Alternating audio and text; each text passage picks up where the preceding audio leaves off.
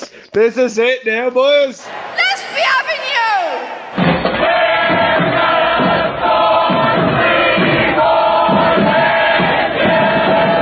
You can do it!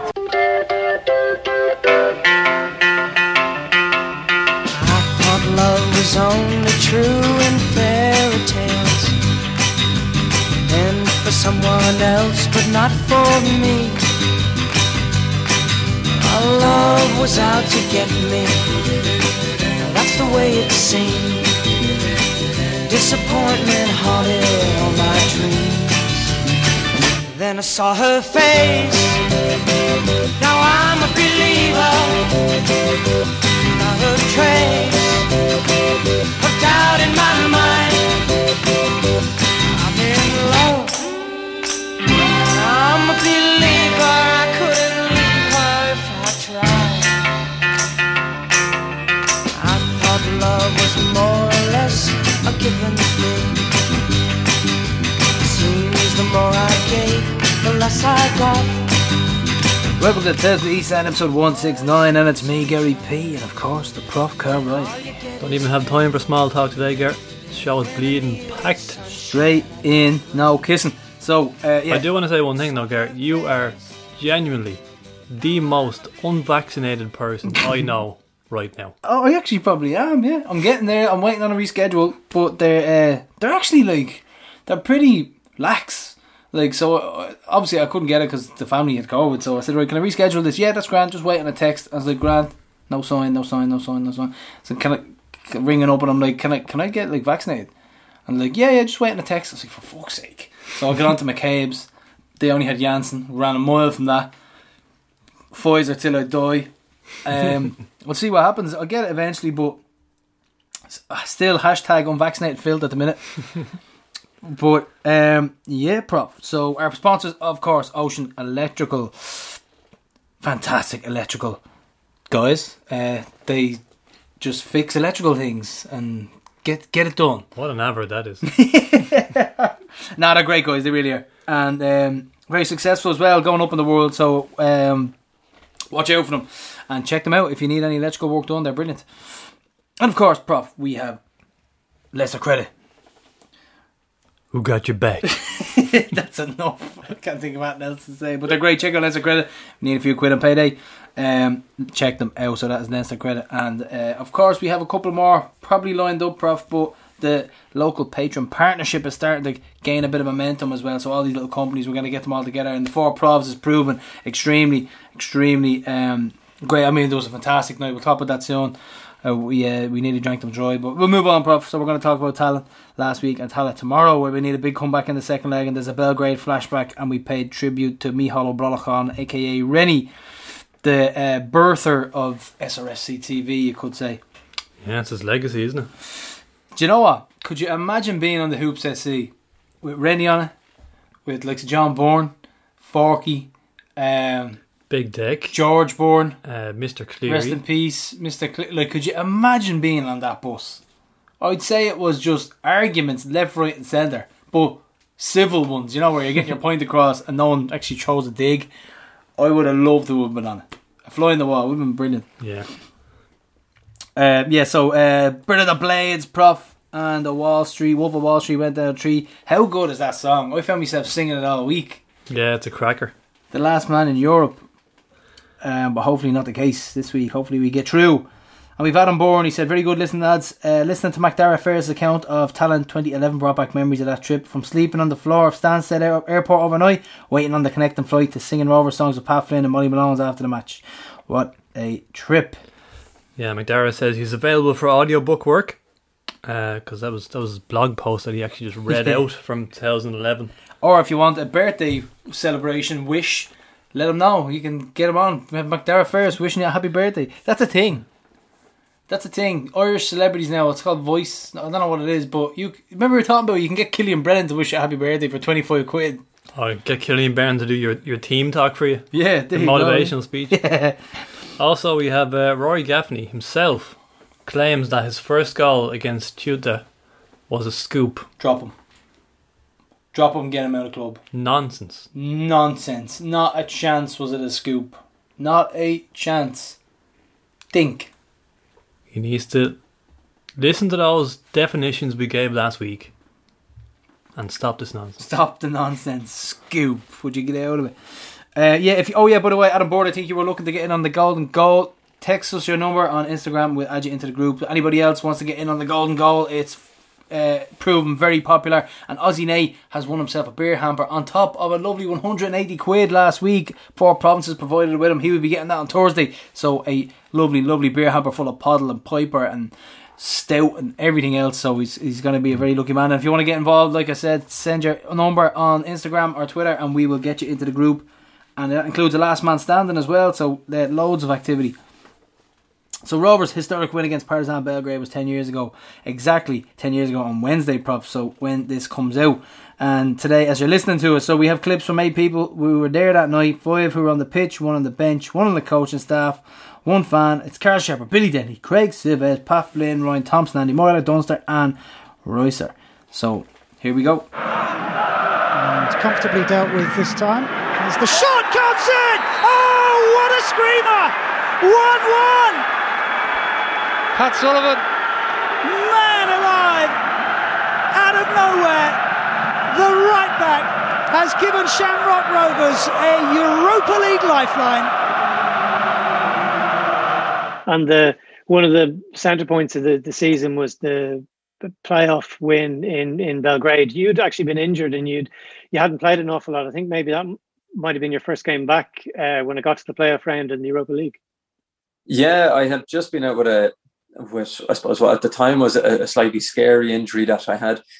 I suppose an extra pathway in my heart burnt out, and I suppose look, the club were fantastic at the time. They not only looked after everything in terms of the surgery and finding the best doctors and everything like that and best surgeons, but they also hid it from the media. They said I had an ankle injury, and it's them little things that don't go, I suppose don't be forgotten very quickly on my end. Anyway, I realised that the club protected me as much as they could, and then to come back into a game where I suppose it meant so much for not just Shamrock Rovers and Shamrock Rovers fans, but Irish football in general to go on and to qualify for the Europa League. I suppose it was a real, it was a really, really big night in Irish football, and certainly for myself, it was just unbelievable to come back in from such a long time out into a game of that intensity. I suppose it was great that I was able to at least show what I could do and had, I suppose, an impact on the game when I came on.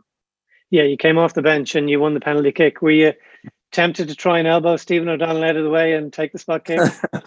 No, not at all. Jeez, my nerves were shot alone just watching Stevie. In fairness to him, I don't know how he had the composure to just relax himself and to go on and score. But I think you could see, even now, when I think of his celebration, it brings a smile to my face, because once he scored, then his celebration was, oh my God, what have we just done? I think it dawned on everyone that not only were we huge, I suppose, massive outsiders in the game, but at that moment, I suppose it dawned on us that, geez, we're going to do this. It's in our hands now. And it was some atmosphere in the stadium. It was interesting. Pico Lopez was playing for Cape Verde in the very stadium this weekend against the Brazilian Olympic side. Didn't seem to be too many spectators there. I presume it's behind closed doors. But that night in Belgrade, it was a packed stadium. You know, their fan base are pretty notorious, so it was quite the atmosphere. Yeah, it was. I remember going out for a warm up and just thinking, this place is bouncing. It's unbelievable. And I suppose the good thing for me was that at my age, I was very young and naive, that I almost didn't think twice about it then as soon as the game got going. I know, let's say if I was maybe now in my, I suppose maybe 29, 30, whatever age, I suppose if you're a bit later on in your career, maybe have a little bit more fear. But when you're young, you just, I suppose you don't hold anything back. And I do remember that it was fantastic, obviously, to come on in the game, and you could feel the atmosphere and it almost got you going a little bit more. But so it's a very big thing that for us as a team was at the end, they actually stood on and clapped us, booed their own team off and then clapped us. So that was it. That was obviously a very nice thing that they done for us. And it was something that, again, it almost made the night an extra bit special, knowing that, you know what, we've actually won over their fans because of the way we've played, and I suppose the attitude and the grit and determination that we showed in our play too. Man alive! You know, certainly when you stop now and you think back, there were so many teams in Ireland over the years banging on that European door. You think of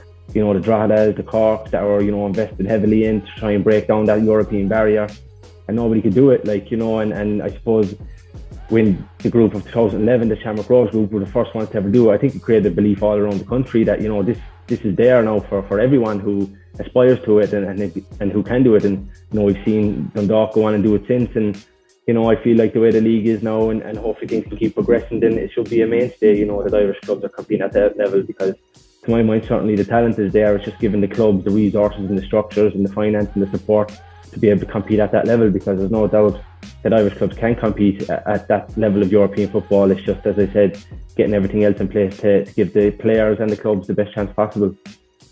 And August is actually the 10-year anniversary since the famous win in Belgrade that get you through to the group stages of the Europa League. When we look back, everybody remembers that tie, but actually the Gary McCabe goal in the first leg in Tallaght, he got a great individual goal, was really, really important. And it probably gave you guys the belief going over. Maybe other people didn't believe, but I think Michael O'Neill certainly instilled in the belief that you could go over to Belgrade and get a result. Yeah, I remember that Gary McCabe goal. It was an unbelievable goal, and he's a special player in our team. You know, he was, you know, a player that had goals and assists, and that was an unbelievable goal that night in the home leg. And obviously the second leg, you know, the heat and everything that it was, you know, the game. You know, I didn't have a great game myself. I'm sure I was taken off. But, you know, the players that commanded unbelievably well. And of course the strike by Sully to get us back in the game, and you know, the whole group, everybody, you know, it was an unbelievable night, and you know, when we stop and think about it, you know, the celebrations afterwards was nearly as good as the game. So it was a good trip all around. You would have been watching on from the bench then in extra time, watching Stephen O'Donnell line up the penalty.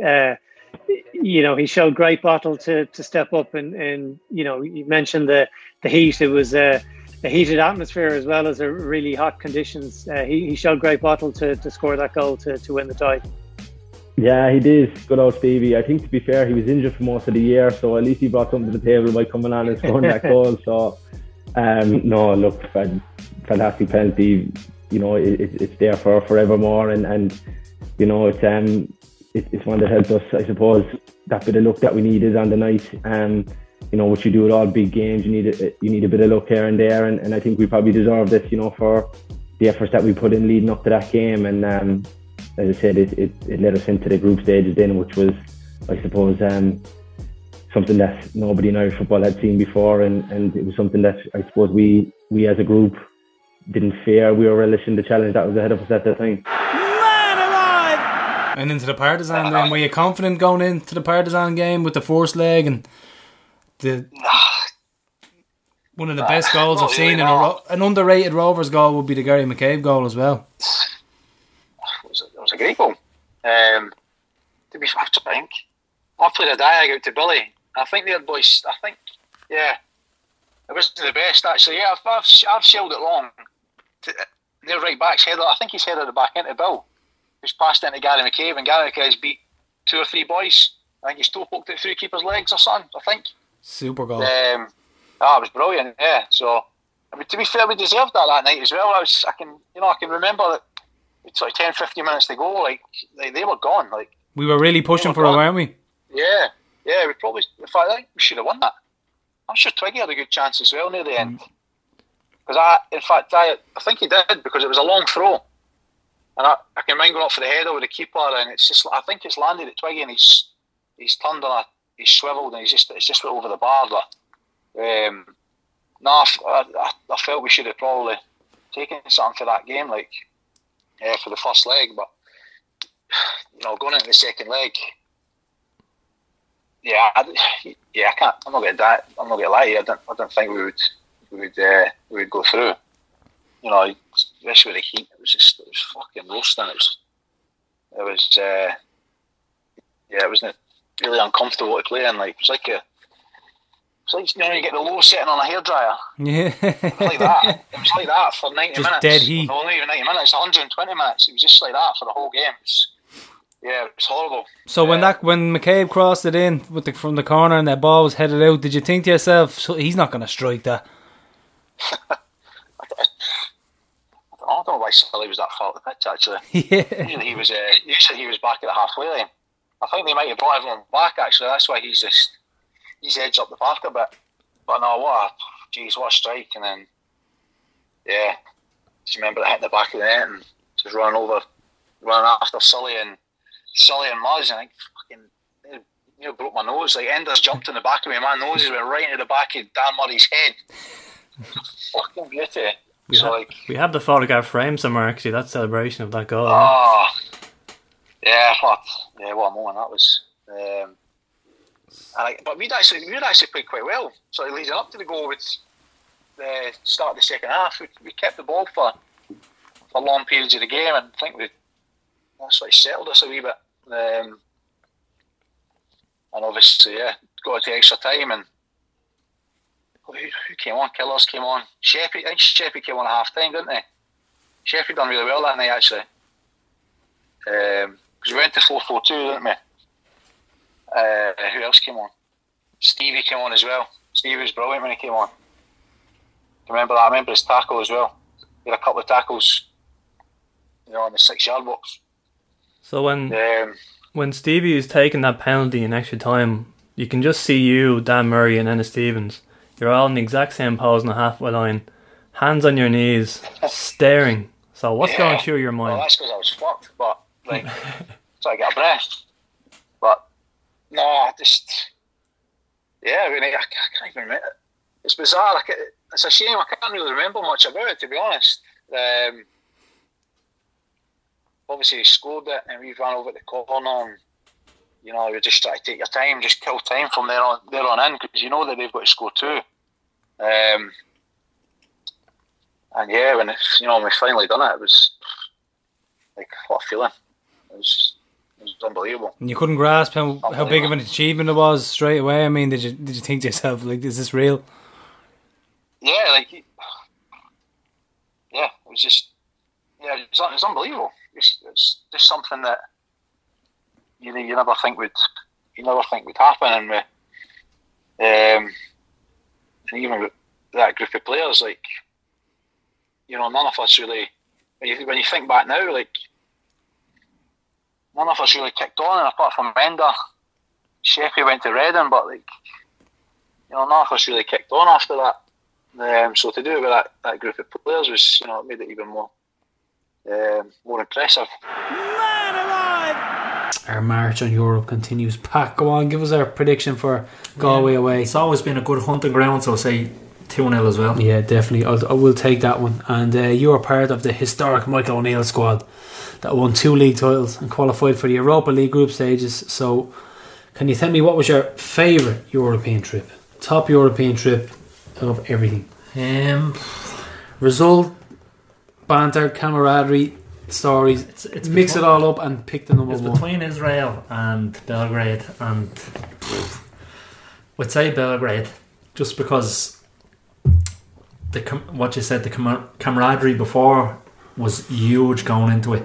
All the lads were sticking together. Yeah. As we were going to the stadium, there was people banging on the bus, throwing flares at it. And what were their fans like? They were crazy. Mad. Very intimidating. It seemed to me, I was on the bench so I could sit back and take it in. It seemed there was 2 sets of ultras that hated each other, and they seemed to be charging at each other, fighting. That's a great perspective from a player sitting on the bench, isn't it? They had British flags with UVF on it and all this. I think it was, they obviously googled how to take the piss out of the Irish. They were booing Ryan Thompson before. I think a couple of bananas. They were being racist to him. And at the end of that match, Ryan played great. They clapped him off, it was like Rocky Russian. That save, most outrageous save I've ever seen in a Robbers game. Superhuman. He's not actually human. He's some sort of mutant that just came from a different planet and decided to play in goal. What a save! What was he like as a guy? He was great. We got on with him really well. He's been in Johnny Blues. He has not. He certainly has. He came to Tomo's party. We talked to him on the regular. He is a gent. He came to Tomo's party. I think it was your 18th, and we said to him, "Do you want to come down? My brother would be delighted. He loves you as a player." And he came down, sat with us, have a drink. No way. He came in, drank a bottle of vodka, and left. Drank free bottle of vodka. Of course, that's Ryan. Went down to the plaza. He's a great fellow. Got on really well. What a save, though. Man alive! And what about that save in Belgrade then? I mean, actually, the first question I'm going to ask you about that is, do you have a picture of that on the wall in the house that you're living in at the moment? And if you don't, you should. No. I think it was Bobby Best or George Kelly. One of them sent me, I think it was Bobby, sent me a picture of me fully stretched out. I'm like, man, that was unreal. That was unreal. Easily the best save reflex save that I've made. You know, and of course, in such a big stage as well, kind of added to it in a way. Yeah. Again, I'm just thankful that I was able to do that and be a part of history, because I know how much that game meant to Ireland in general, the Irish supporters, the Shamrock Rovers supporters. You know, I was just grateful, man. I was just grateful because it's something that goes down in history. You know, I was a part of history, but most importantly, it made a lot of people happy that night. And you know, I'm happy I could put smiles on people's face, man. That's my dream in this life, you know. Man alive! So, favourite moments from the European run in 2011, is there anything that pops out from either anyone's minds here, from any nights out or any incidents or anything like that? There's some great nights out. I would say so. Some great nights out. I remember, like, there's some of the there's one unbelievable, but actually we were in Serbia, right? Partizan Belgrade. It's the second leg, and we went out for a few points the night before the game. The staff did, not the lads. Right. Lads are home in bed. The staff went there. So right. We were down on these. I can't remember the name of it. It's not it's the sort of second river in Belgrade, but there's loads of these barges that go onto the river. Incredible places, like top notch. So we're in there, we're having a few drinks, and next of all, who do we look down and see, right, dancing his heart out, is the Doc. Do you remember the Doc? Super Doc. He's still around. Super Doc. I haven't seen him in a while, actually. Super Doc is giving it loads, right, on the dance floor with these girls, whatever. So I whipped my phone out. Is there footage of this? There is somewhere in the world, right, because I whipped my phone out and videoed the Doc, right, dancing, whatever. You had to see this video. He doesn't drink or anything, doesn't he? No, it was incredible, right? And so when we're doing the team talk the next day for the match, we took the video footage, and I remember, I think it was Magilton stood up and was like, you know, the thing was, like, we knew we were really going to have to do something special to get into the thing, but the opportunity was there, and he said, like, listen, sometimes, he said, human beings can go to places that you just don't think they can get to, you know, he said, like, you know, they go above and beyond. He said, and that's where we're going to have to go tonight. He said, we have people going above and beyond all the time, you know, whatever it was. I can't remember the exact words of speech, but, and then we whipped out the video and played it on the screen for the boys, and they just cracked up. Everybody just cracked up, and they sort of just, you know, lightened the mood, and everybody thing, and we went on, obviously knows the result or whatever at the end of it, but it was like it was an amazing thing about, and it exists somewhere. I think Fergal Kernan, the physio, used to have it on his laptop. That's what he did on the thing. I must ask him. We'll be on the other time. I must ask him. And can you remember the goal going in? Do you remember McCabe crossed it in, the header goes out? What were you thinking? Were you thinking he's not going to shoot, surely? Yeah, it was like, although Pat would have it in the locker, in fairness, he was a good player. Yeah, Pat Sullivan. And it was one of those things, like, within a nanosecond of it leaving his boot, you were just like, that's right. It's like the Del Piero one. There's the graph there. One of the lads did up a graph for us there beside the see there, the angle and everything. We're just like, that's straight in, because he caught it, like the sound, like it's like the sound of the ball leaving it. It's like, that's going in. And then the second goal was like just mayhem. I just remember running on, everybody pulling each other onto the ground and all. Like, it was just mental. Apparently the board, the Serbia, the Partizan Belgrade board had booked flights and hotels. And they sorted the Rovers lads. They looked after them, didn't they? Yeah. Did they? Yeah. They already booked it for the draw, so they just presumed they were going. It was amazing. There's only 42 lads there or something, isn't it? 40. The Belgrade 43. Yeah, so what they call it. So everybody was like in the bar and all that. So it was really watching the replay, was it? Yeah, just a really small group of. John Delaney there. Just don't remember. someone was there, or maybe Joe McGlue, someone along the lines there. Might have been Joe McGlue. And the same day, I think apparently one of them was putting money behind the bar or something like that. And the same day, Monaghan went bust, didn't they? Someone went bust the same day. They were chucking money around. So. And I remember Paddy Kavanagh, actually, that was in the same bar we went back to. He nearly got killed that night. Paddy, you'd probably tell you the story yourself, because we're out on the river. It's not the Danube, it's the other river in Belgrade anyway, whatever. But these boats come up to the end, like big speed boats, rock up to this place, like, and you get like some warlord with a whole load of models jump off the thing, like, you know, it's a ropey place, like that part of the world is just over the water and all, you know. And anyway, Paddy Kavanagh just rocks up and starts walking on your man, this boat, you know, out there. Next of all, these two fellas just appear out of nowhere and try to grab Paddy off the boat. Now, we didn't even notice, but Paddy obviously copped them coming and just dived off and scuttled in underneath thing. I remember Michael saying to him, Michael O'Neill going, Paddy, we're in Serbia. They're not just going to give you a fucking beating, like they're going to, you're going to end up in the river, like, there, you know. So it was mental. Man alive! It's normally the goal scorers that get the plaudits. Yeah, very true. Yeah, and the attacking players. Paul, you were one of the Belgrade 43. Was it? Do you remember Super Doc on the boat? I wasn't. I didn't make it down to the boat. But my Belgrade Doc story is that we basically wanted to go out to, there's a military history museum down at the old it's like a fort or whatever, like. But we basically went to leave, and we had a cop the whole time with us. And the cop, it was like a local cop. And he was like, "No, you can't go anywhere on your own." And we're like, "What?" He says, "Wait, we'll get back up." And so basically, and we like Mark McCadden and his missus and everything.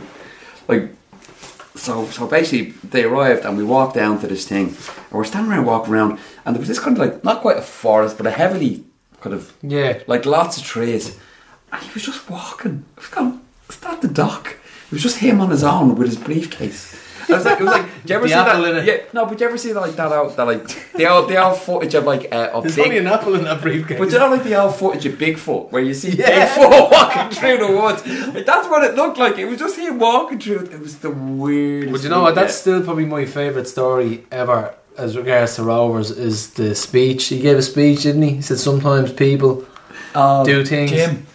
Michael was it? Jim? I think it was a Jim. Someone had a video before anyway. The game. Give us your interpretation of that, because I love this. It was the morning of the game. We were watching them. We were watching a bit of them from the last leg. Yeah. We were talking about a few things, and then I think it was then the pre-match meeting.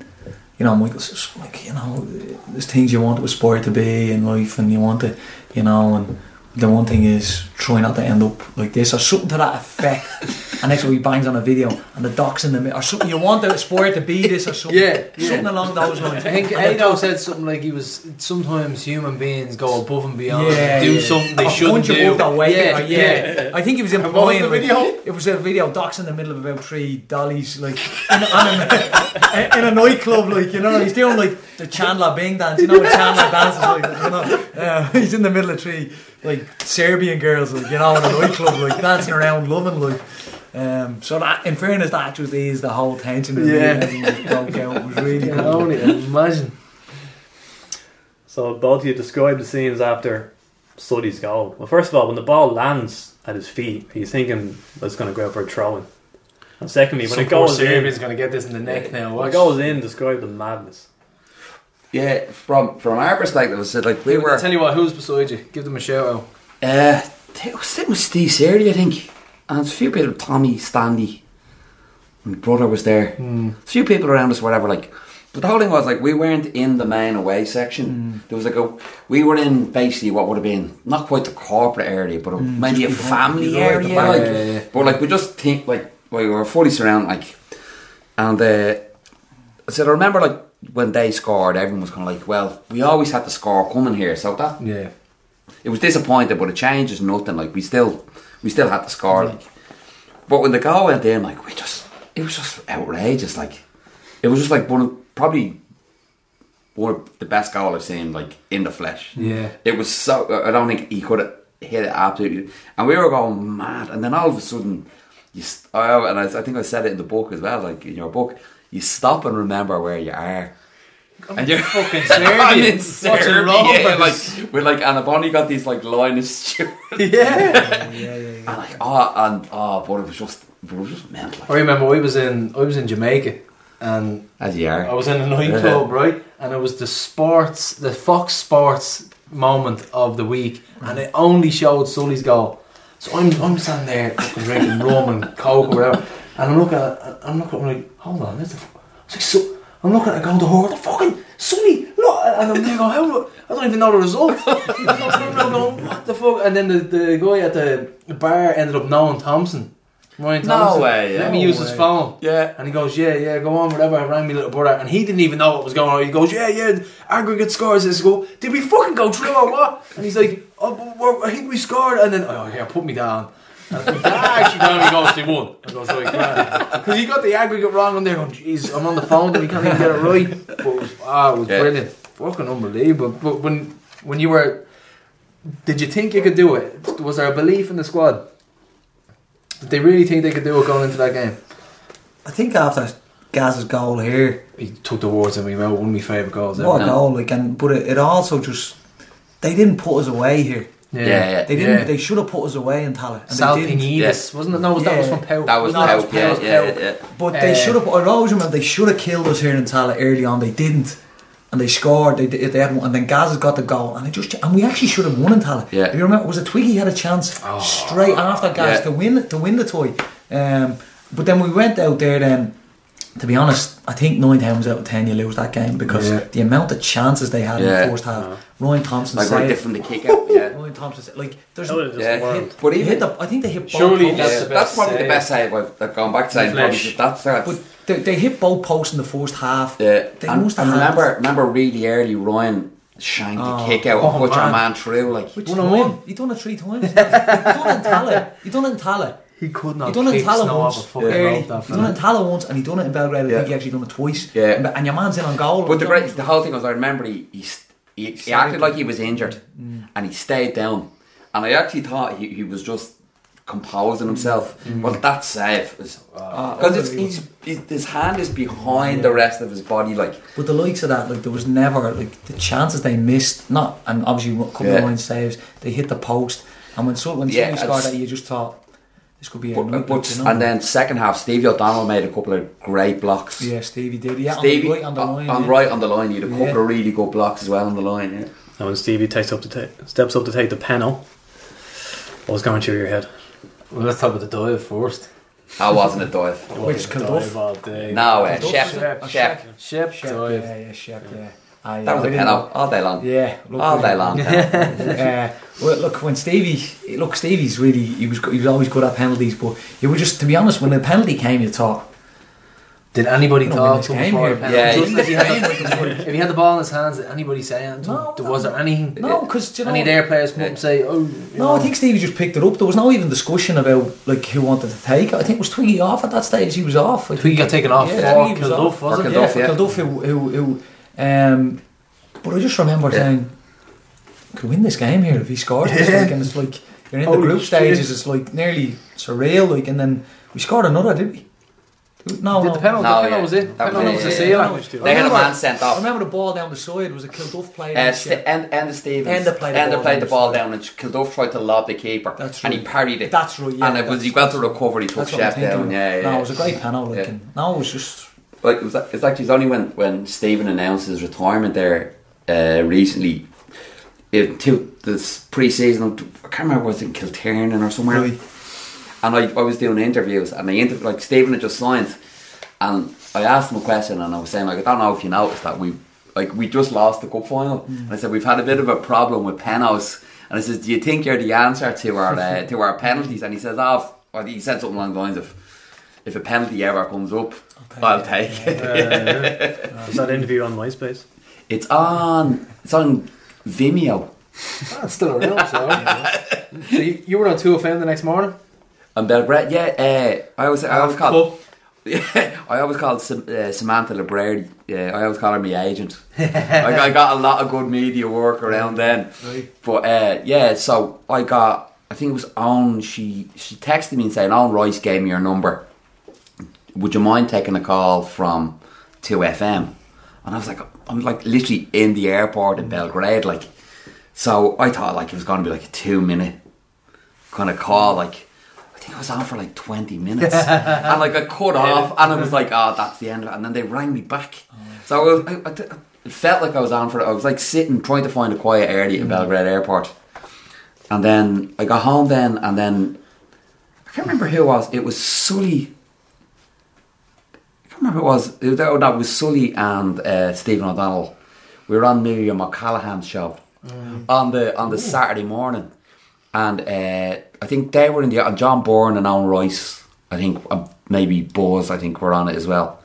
But I was out on the Friday night. And I was literally sitting on my couch in my boxer shorts, hungover, and it wasn't Miriam O'Callaghan. It was, I think, Claire Byrne was covering for it, but it was just bizarre. Just being Next week was nuts. Yeah, it was just like another good quote from you from Time. You said, "From near extinction to another stratosphere in 6 years. It's not an abstract thing. It's people I know who achieved this. It wasn't just the players. It was our achievement as a group of fans. It's amazing what people can achieve if they put their minds to it." And that type of love is still around the club as well. But yeah, so that was the lads' prop. Excellent stuff, really wasn't it? Yeah, that was a mix of SRC TV on Zoom interviews and live in person ones that we did in Johnny Blues in the last few years. Obviously, Super Doctor. That's I want to be his friend. It's simple. I just want to be mates with him. I want to go and do what he does. I want to shadow him for a day. Do you know what? It's genius from Magilton, putting him up on the dressing room wall and saying, "Look at him. Look at all those models dancing around Super Doc. If he can do that, you can beat these." I don't think it's too much of a stretch to say that possibly gave us the win. That's how amazing, much of a master stroke that was. That was absolutely brilliant, and I laugh every time. I'm laughing now. I just crack up every time I think of it. I can imagine him being a bit of a groover as well. I can imagine the type of dancing. Do you know the twist where you're twisting the legs at the same time as your arms, and it'd be kind of 60s, and I can imagine him doing the Pulp Fiction eyes, hands across his eyes. I just want this video. I need it in my life. Same with the one that Webby has of Pat Craig nearly getting killed by a fan. This has to surface eventually, you know. We'll get them eventually. But no, great stuff. Loved hearing Reiser and Dunster as well. Give their account of Belgrade. Yeah, great stuff. Okay, so how we felt going into the first leg, Prof? Well, my nerves were shot. I was very nervous. I was nervous, but we were apprehensive, and our general circle were all apprehensive as well. Bar one or two maybe, but people were talking about who we're going to get in the next round or who we're going to get in the group stages. This is a good team, a good team, and they proved it.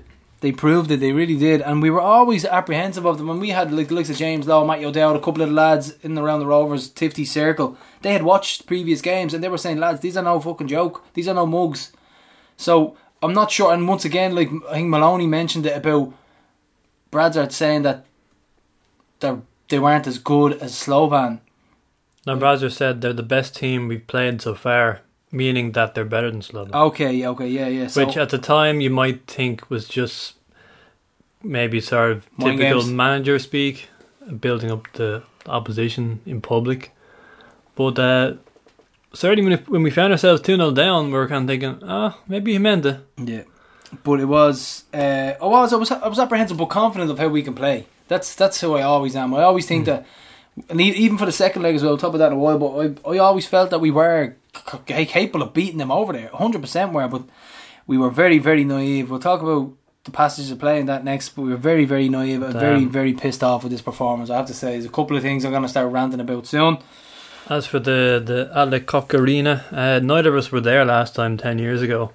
So we were kind of asking people like Dan Fulham, like, was the stadium the same and stuff like that. But Ray Williams was over there. He was saying entry into the ground was not even that difficult. So you're kind of thinking, could more Rovers fans have chanced their arm? Definitely think so, yeah. But because the way things have been, I know COVID hit hard and stuff like that, but just nobody was geared up to go. Nobody was geared up and ready to go because they were just like, you know what, maybe Bo's not getting into the previous round as well. was an indicator of us going, you know, fuck that, I'm not going over if I can't see the game. That's how I feel. I'm not going over if I can't see the game. It's simple. Plus, why you travel. It was the potential of the group stages, knowing that UEFA would allow fans in again. If we thought this would be our only chance, I think more with a chance there. I think 4 or 5 went. Yeah, maybe. But so. then you see scenes like Hammarby fans in Basel, and there's like a large group of them, gang of them, shirtless thugs. Yeah. But like, imagine if our journey ends here, and we had 3 away trips, and we weren't at any of them. It's going to be hard to take. Yeah, it's a bitter pill to swallow, alright, Puff. But yeah, we saved, Puff, me and you, we saved the day with the pennant. This was nuts, right? This was nuts. So this pennant got posted out to one of our directors the day before the game, right? The day before they flew. Maybe the day before that, but it was really, really, really short notice, right? So this thing was in the wash. It was in the system. It was floating around. So I said, do you know what? We need this. We need every hoop in every post office to help it out. So made phone calls to Dublin 12. Made phone calls to Dublin 24. Made phone calls to the DBH, the DMC, Park West. Drivers all around Dublin. Everybody. This was a code red. It was code red. We're looking for this thing. We'd more hoops in the DMC as well. Everyone else's mail was just discarded and left on the floor. No one else gets their mail. Just looking for this pennant. So we're looking around, we're thinking, well, how are we going to get this? So we had people stationed at every little area that could potentially be with notes saying, keep this out, ring this number if you come across it. So finally, eventually, 3 a.m, like 4 hours before the team flies, we find it. And we're running around celebrating like it's the cup, going, yes! Like it was a goal, last minute goal. And we got it into the arms of, or we got it on the plane anyway. So it was, and these things are a work of art. This is Mr. Tormey's work of art, and they're absolutely fabulous. So it was well worth the effort. Your posties saved the day. They really are brilliant, like top class. But yeah, of course, Prof, the team, we've Grayson Idemo injured, so Hoare came into the back 3 and Bradzar went with Burkey. So our top goal scorer of all time in Europe gets a start. Yeah. Their player who had played in the game 10 years ago, still don't know how to pronounce his name, Aliku. He only came on like in the last minute. He's like 31 now.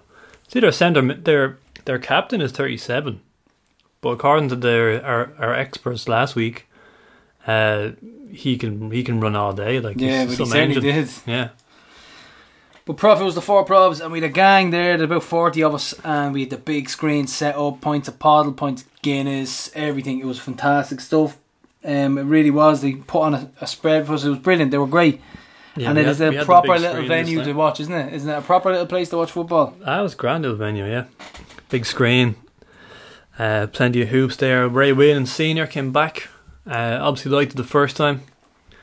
We had Barry and a couple of his mates. We had Jay Thomas. We had the Ultras in there. We had a couple of other guys. So really, really appreciate everybody coming down, supporting the pub and our new home, you could say, because it's going to be a big feature with the Ifties in the foreseeable. It's going to be our live shows.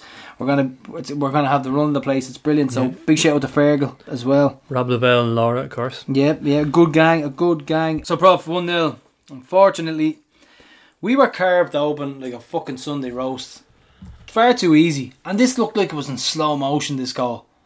Little ball in from the left, just split our defence, and even the way it was stroked home, it was slow, it wasn't no pace on it, it was accurate, and it just went in. I'm thinking to myself, to be honest, this is the goal I'm least angry about. No, there wasn't much you could do about it, but it's like slow motion is the thing I'm trying to get across. It did look like it was all very slow motion. This was well worked goal.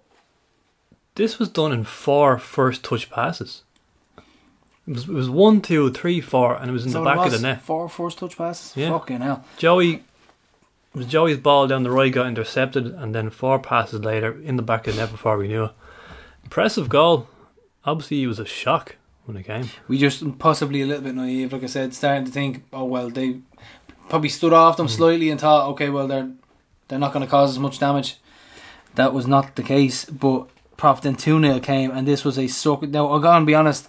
Late Run Richie, he lived up to his fucking name there. No Run Richie. He did nothing for this goal. This fucking pissed me off. So they had the ball out wide. They got a lot of joy out wide. So the guy on the right hand side, he's lurking. He ends up taking the ball in, and Richie is watching his man. Says Joey a dummy. He's watching Plays his man across though. the box. Did you see it? You mentioned it a few times, so I watched it back. Yeah. He watched his man run and score. He stopped. He's miles away, and he's just not really making much. He came to a stop. I'd have honestly give him the hook. Get off. That's a mortal sin in football. As much as we love him, we have to say when we feel that they didn't do well. That was a disgrace, in my opinion. Why he stopped running? What was the issue? Was he injured? Why did he stop running? I can't put my finger on it. If you can, come and tell me. Was he no excuse to stop running? No, it wasn't good enough, man. And Pico is also quite far away from the ball at this point. He makes a late dart to get there, but it was too late. Super finish as well, by the way. Yeah, very good finish. Stroked into the top by corner. Martin Miller. Not a very Estonian name, is it? No, certainly not. Sounds like he works in Londis, in the deli. Down on Keeper Road there. So, then we had a chance for Wasker. Yeah, so what's he? With this chance, what one was this again? The one where Berkey played him in very cleverly, and their keeper saved, pushed it away from a corner, and this is the corner that we eventually scored from. Oh yes. After a load of blocks and pinball in the box. This was superb from Berkey, because when it came to him, I just thought to myself, look how casual he is. Like, he's so cool, calm, collected. And he just stroked the top corner. Absolutely unbelievable finish when you think about it. Because there's so many people on the line, so many bodies. The keeper's there, and he buries it in the top corner. And then cue an absolute mosh pit in the four provinces. It turned into a mosh pit. Yeah. And it doesn't help that there's a little area in front of you, because you have this little square arena type seats where everybody is kind of sitting together. It's brilliant for watching a match, because everybody's seated together. You can fit loads in. It runs around in in the 3/4 of a square shape, and it's got like a mosh. Everyone just moshed in the middle. Everyone's just fucking it was nuts. Yeah, the vaccinated and unvaccinated field mixing together. Yeah, creating a new variant. But when we calmed down and like stopped jumping around, sat down, someone, I think it was Rob, pointed out to me the head of my Guinness, only a small amount had dripped, which was actually impressive, because we were banging off tables and all. I don't know how it survived. Plus, we also had Barry banging off every table in the fucking building. Oh, Barry on the between going to the toilet, going up to get points, he must have spilled about 8 points. Barry on the Czech beer, the Stara Pramen. Oh, what a beautiful beer. And that is... beautiful name. What a beautiful beer. Isn't it? It's just cool. Did you have check out a point of that, Prof? I'll have to try. Keeps its head as well. Keeps a lovely foamy head, which is what we're going to try and go for with Green Ribbon. We might just relabel it. Just stick a fucking Green Ribbon label on Stara Pramen. So that's Berkey's 6th European goal. I mean, the next two on the list are 4. And then the next highest are 3. So he has twice as many European goals as like 3rd or 4th and 5th on the list. It'll be a long time till that record is replaced. Yeah. Let's be honest and put it that way. And did somebody tip Berkey to score on last week's show? I think it was me, actually. Yeah, Berkey, you did, Prof. You did, but listen, self-praise is no praise, right? Excuse me, while I just reach over the back, just pat myself there. Just give it a scratch. But, yeah, so we went into 1.5. Great time to score. It gave us a bit of hope. The second we scored, you looked over me and you were like, Gar's favourite time. But when we went in, I just thought to myself, like, they were carving us open left, right and centre. What fucking happened? What happened to this team? Where was our defensive strength that just disappeared? Where did it go? Joey was a nightmare, let's be honest. He was a disaster. He looked slow and lethargic, and was it the force? Was it the... He drew a foul for one of them as well, and they were in. I think he had a yellow for it. It was... He looked so out of place. I don't know what it was. What was our issue? Was it our gap? The gap between the central midfielders and the centre defenders too big? Was there too much going on? It didn't work. It was the way they were drawing our defenders out, weren't they? And the way they used their wingers to attack us down the channels, attacking our back three. It was clever the way they went about it. And you hear quotes from the manager later. He seems to have done his homework. But young guy probably analysed the fuck out of us, and possibly one of the reasons that SRFCT was a downfall. The only downfall to SRFCT is probably that your man Berg, probably had a subscription and watched all the games. But We made a bright start to the second half. Yeah, I mean, I thought, like, right, we're going for it now, because that's what we said, but we have to go for this. 2-1's not too bad. Well, we can go for it and play our own game. Let's see what happens. But defensively, we probably missed Grace, did we?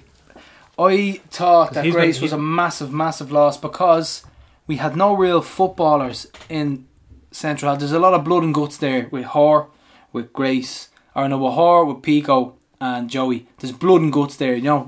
There's toughness, whereas Grace is a little bit more elegant. He can run out from the back. He's a better passer than every one of them, and I think ultimately we missed that, and possibly having a left-sided centre half as well. I think we missed Grace, but at the same time, the game probably would have went the same way. I don't know. With Grace on the pitch, that's a question that, like, it's hard to answer. You know what I mean? But we can't know. Yeah. I don't think so. I don't think we concede all those goals with Grace on the pitch. That's my opinion. Definitely not. So we started well, but they had the best chance then. 55 minutes. This was Sappinen, as far as I know, who had this chance on 55, because I heard. I was looking at the Estonian football podcast, and they were tweeting about it, and they said it's criminal that he doesn't score this. But the save, like when he broke through, I just thought to myself, right, this is done. Well, the way it started was a wayward ball from Scales, and again, one touch was impressive, and they were away on the break. Although Pico did have a chance to clear it, and he kind of miscontrolled it. And Sappinen, comedy of errors, though, wasn't it? Sappinen got away from him and needed Al to make a big save here. It was a brilliant save. Yeah, fucking brilliant save. Really, like this was power, pace, going into the corner of the net, and he just tips it round, and then it really spurred us on. Then it was like we scored a goal in the forward plan, another mosh pit. Fucking nuts. It was at the same level of importance as Al's penal save at the end of Bratislava. It was that crucial moment where we were about to fall even further behind. But so Greener had come on at this stage. He did well to control a long ball, set up Berkey for a shot. But then 2 minutes later, the car was open again after a few 1-2s, and luckily, I can't remember what player it was, but he blazed it over. But that was another big chance for them. It was just really frustrating to watch, because I was just looking at going, who are these imposters? You know what I mean? Who are these people that we have been watching all season, all year, all these years now, who've been playing and watching gelling? I've never seen a defensive display like that in a long time. You used the word unrecognisable. Like who are these guys? Like, that's what it was looking like. And we don't do this. We don't play like this. It was crazy. The biggest game of the season, the most important one, where all you need to do is keep doing what you've been doing for months, and we blew it. We blew it. There's no other way of saying it. Well, you say we blew it. We're still somehow in it, but we blew that game. It's mad. We've conceded 4 goals in a European playoff round, and we're still in the tie. I totally believe you. I totally agree. We are in it, but we blew that game. There's no other way going around it. It's a blip. These things happen. But I just want to know, what was there something underlying under the scenes? What happened? Like, was the prep not right? Like, it just wasn't like it. But you know what? Maybe don't try and explain these things. Maybe it just happened. It just happened. We had an off day. But we'll talk about the 3-1 now for Sappinen. And this guy, I'd be looking at getting this guy now. Reading on, I think someone was saying that the wages over there aren't amazing. So you'd be looking at maybe 1,800 a month or something like that. Sappinen's worth a punt. I thought he was brilliant. At least we've seen him in the flesh. Mickey Miller was good against now. us, whereas Oki, like, we had no idea what he was like. Yeah, Mickey Miller was good, but this guy Sappinen, like, he was just he looked very good. Yeah, and I think, like, reading on the Estonian podcasts Twitter again, they were like, he doesn't miss those, but the chance he previously missed. But with this one, this was the right footer rebound finish, wasn't it? Yeah, this was a super finish. Absolute mayhem in our box. Did you see the block from Joey? What I was impressed was how sharply he reacted. But what, even the finish was right foot. And conversely, I was unimpressed by how slow we reacted. Like, Sean Hoare, you're talking about Richie Taylor not moving. Sean Hoare doesn't move for this. No, Joey's block, fair enough, he blocks it. Well, Joey can't be blamed because he blocks it and then he's on the ground. Yeah. So it's left to Pico and Hoare to kind of chase in. But then the shot, right? The shot, when you watch it in slow motion and you watch Manis, he's in total control of where he palms this. Yeah. You know, I'm not shitting on him, but if we're talking about slow motion and we watch it back again, he totally palms it. Like, I was watching it back again today just because I saw a few people being critical of Al for a couple of goals. Could he have done better? This one, yeah, I think so. You know what I mean? Like, it looked soft enough, but like the way your man stepped up and finished it was fucking brilliant finish. It's a real poacher's goal. Really good poacher's goal. I really not enjoyed it, but it was a good goal. You can appreciate that. And then we just thought to ourselves, this is bollocks. Absolute bollocks. So that was 76 minutes. And then 79, Prof, it was a very, very smart move by Rovers and Danny, who came on with a left foot and totally wrong foot the keeper and hit the bottom of the post and then went wide. So really unfortunate with that, and Danny's a great sub to have, great player to bring on, because players don't know what they're going to get with him. You really don't know what's coming at you. Yeah, that was a very nice passing move, and just came off the outside of the post. Keeper rooted to the spot. No chance. Totally rude. And I mean, we did play some good stuff at times in this game. Like, it was end to end. It was a brilliant game. Let's be honest. We played some, like, on the ball. We were decent. But yeah, there was a couple of times that where we would be coming towards the opposition's half, and it would just break down because of a stupid rubbish pass. And you'd just be thinking to yourself, what is going on? Like, and then they'd go on and they'd have a good chance, and we'd have to react to it. And then we try and go back again, and we just couldn't put passes together at times. And you're just thinking, this is so frustrating. They're bombarding us, and we can't fucking put a pass together. There was a period of time in the second half when that was the case. But, Prof, 86 minutes, mosh pit time. Scales with a very, very sneaky header at the back post and just looping in there. And Q mayhem in the 4 provinces again. That's 4 goals by Scales, and all 4 have been excellent. Really, really smart header. He's just an intelligent player, isn't he? It's a Berkey cross, and he's a lot to do here from a difficult angle. And he somehow gets on the end of this, heads it back across the other way, across the goal, loops it over the keeper. Great header. At one stage, I kind of fell because there was so much going on in the 4 probs, and then I was just sitting there, and someone got a hold of the fleece, the Tifties fleece I was wearing, and I just started moving backwards. So someone was just pulling me around the floor. Like a little rag doll, and they were just running around celebrating with me as if I was like the little child. I'm just getting dragged around. So you can imagine me getting pulled around, just going, yes! Like I'm getting dragged around. I don't know who it was. But here's the quirky stuff for you. Only Graham Burke and Liam Scales have scored for Rovers in 3 different competitions this season. Ooh, Prof. There you go. No one else, not Towell, not Mandroyu, not Watts, just Burke and Scales.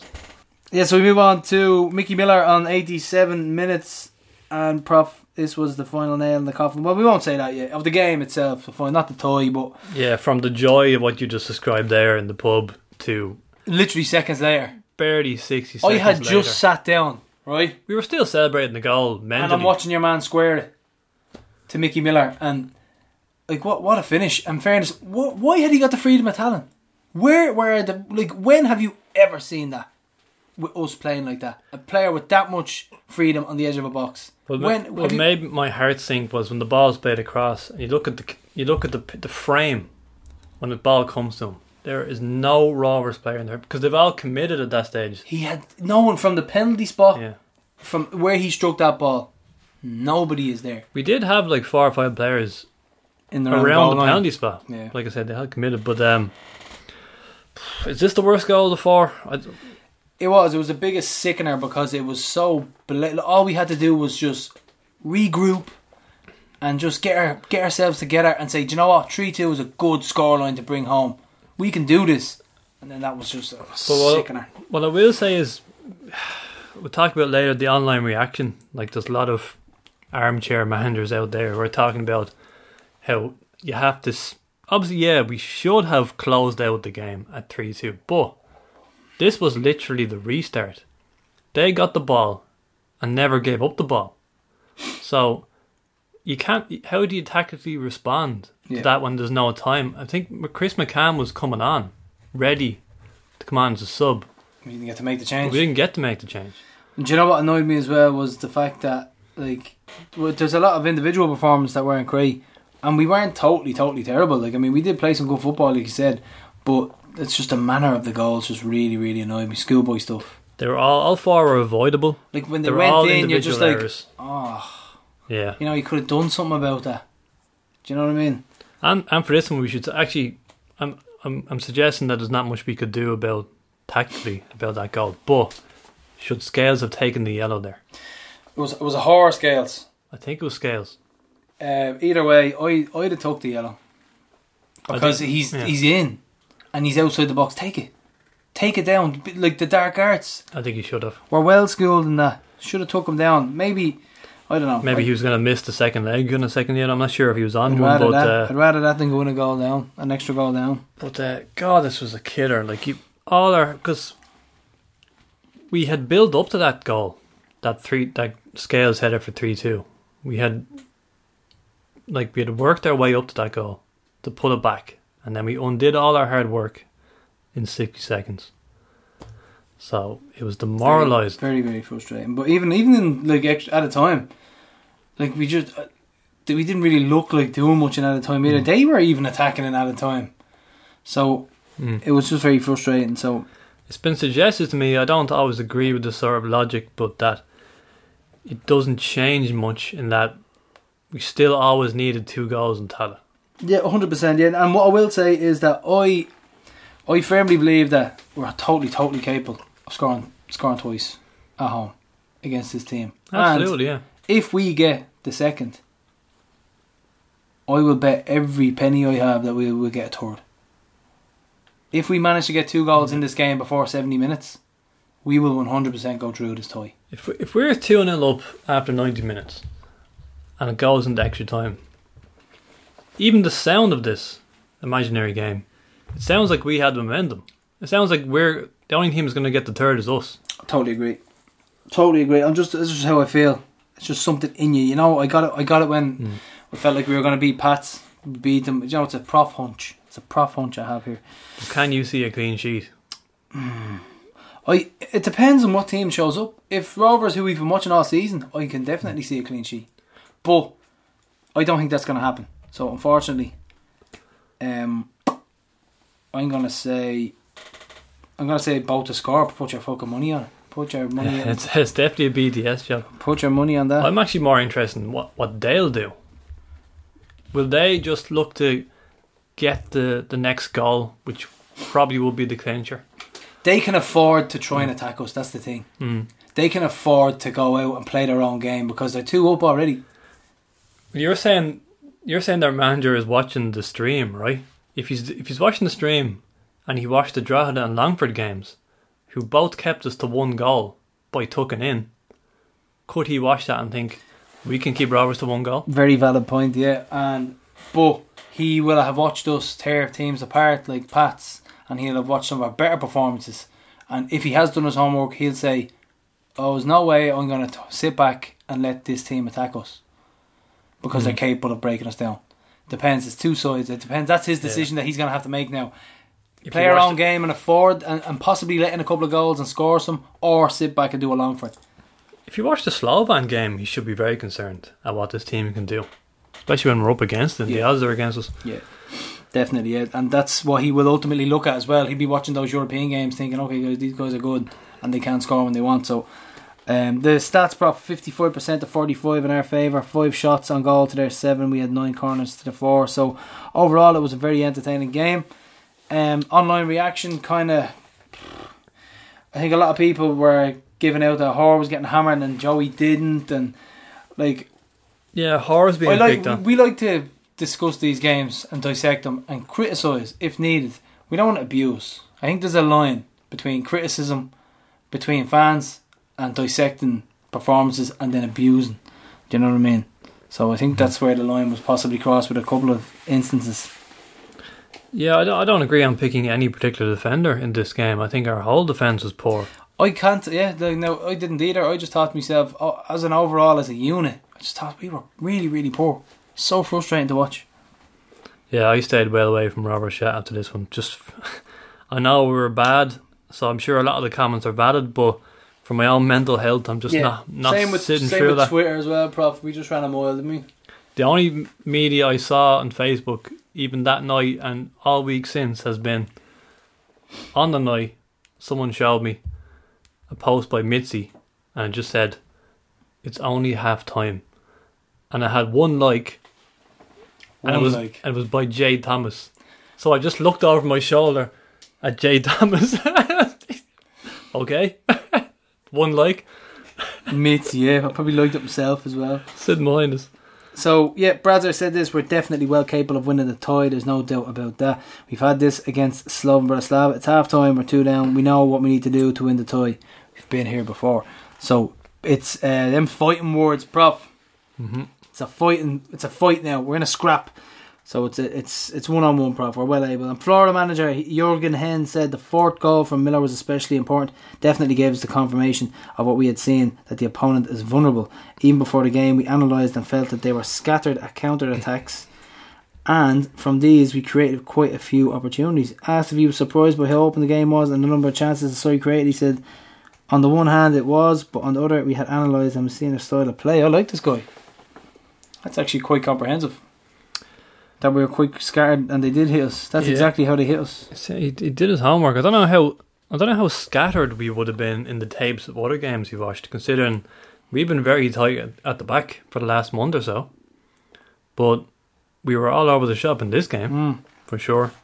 So, I'm not sure about his definition of scattered, but they pressed us so high, didn't they? And they were lethal on the break. They were so clinical. Did we make them look better than they are, though? That's the debate now, right? Did we make them look good, or were they good? On the ball, though, I thought they reminded me of AIK and that sort of level. They could play ball and they were well capable, but on our day we don't concede 3 of those goals. Do you know what I mean? Maybe the first, but on our day, on our good day, we don't. We were totally to blame, I think, defensively. Thought we were naive. Thought we were amateurish, and that's just how it played out. Normally we wouldn't concede like that, and we possibly gave them a little bit of a compliment into how they looked, but we still didn't defend it, and they still had to finish and finish off the job, and they were clinical, so you have to give them some sort of praise. They were clinical. I thought Dan Fulham made an interesting point. I've never heard anybody say this before, but a downside of the Champions route is that you're always going to be playing champions of countries who are used to winning week in, week out. Think about that. We've been playing in the Europa League for 6 years now. So aside from AC Milan, obviously, every team we played over the years have been, they won their cup. These teams know how to win. Or they came third. Yeah. Yeah. These teams know how to win, yeah. You're dead right. Are you surprised that Cavo wasn't involved? First of all, he didn't start, and not even introduced as a sub. I think there's something up with Cavo, and I won't be playing him. I'm going to go into our starting 11s and pictures of I won't be playing him my team this week. I think it's too much of a risk to play a player who has no real match practice in the last while. But he played 90 minutes against Derry and he seemed grand even up in the latter stages. I don't know, man. Something's not right, but I'm going to switch it up totally this week. I think we need a bit more fight. I think we need a bit more in their faceness. If that in their faceness, does that make sense? I think we need to get stuck in. Do you know what I mean? Really, really stuck in and get in their face. Dark arts. But yeah. So we'll move on from that. Disappointing night overall. Great night in the pub, but disappointing night overall. I have other excuses though, if you want to hear them. Go on. I blame the jersey. Right. And also, we don't play well on the telly. The telly thing is totally what I picked up on. I was like, this is on the telly. Fuck. Can we stream it, please? But Prof, you have stats for us, Prof? There's a mathematician, a different kind of mathematician, and a statistician. Stato! Yeah, a few stats. I'll start with a random one. Flora Talon's official Twitter account. I think they only started it recently. Because I remember I was looking for someone to interview and I couldn't find the official Twitter account. I remember somebody asking, or somebody saying, it's a shame they don't have one. So they must have only launched this a few weeks ago. But they only have 122 followers. So the documentary, Take Me Home, has more followers than the biggest club in Estonia. Yeah, I actually noticed that. Because when I was Googling them, I was like, they don't exist. So then I was like, this is a fan account or something. Like, it can't be them. Yeah, Kane was fascinated by that one now. Steve Seary pointed this one out. Flora had never scored 4 goals in one European match before. Now think about how many minnows they've played since 1994 when they first played in Europe. Never got 4. That's a good show. It's a tough one to take on the chin. It's a remarkable. We hadn't conceded more than 3 goals since we lost 5-2 to Dundalk in 2018. Oh, I remember that. That was sick. If you look at our UEFA club rankings, these are up to date ones now. We're 154th, all right. Flora are actually ahead of us. They're 15 places ahead of us. But look who we're ahead of in the rankings. We're ahead of St. Johnstone, Hibs, Rubin Kazan, and AIK. And if you go back to 2017, we were 334th. We've gone from 334th to 154th. That's huge. In 4 years. That's nuts, man. That's some rise, isn't it? So we hadn't conceded 4 goals in a European match since Spurs and Tada. That was a 4-0. And geez, when you say it like that, Spurs can only score 4 against us, and then this crowd knocked 4 passes. Milan got 2 against us, and he scored 4. And this is the one you'll hate me for. In fairness, McDara said it first, right? I'm just quoting McDara, so you can blame him. History is against us, because no League of Ireland side has ever come back from a 2-0 first leg deficit and gone through on the tie. It's good. Omens are good, prop. I mentioned that in my article, which I showed you earlier. Robbers are the closest team to ever do it. It was Altispor in 1998. We lost 3-1 away in the first leg, and lost 3-1 away, and then we won 3-1 at home. Took it to extra time, but then the Turks scored again, and we lost in aggregate. That no other team has even gotten to extra time. That's the only instance. So we have to make history here. Right, so what we need to do now is any of those in the hospitality sector or industry, Philly Maguire out there, anyone else, can you please tell us where Flora are staying? We're going to get the band back together, Prof. I'm going to get the saxophone out. Prof's going to get the drums. We're going to go down and get the brass band out. Played them a few tunes at 4 a.m. Actually, Altispor did that.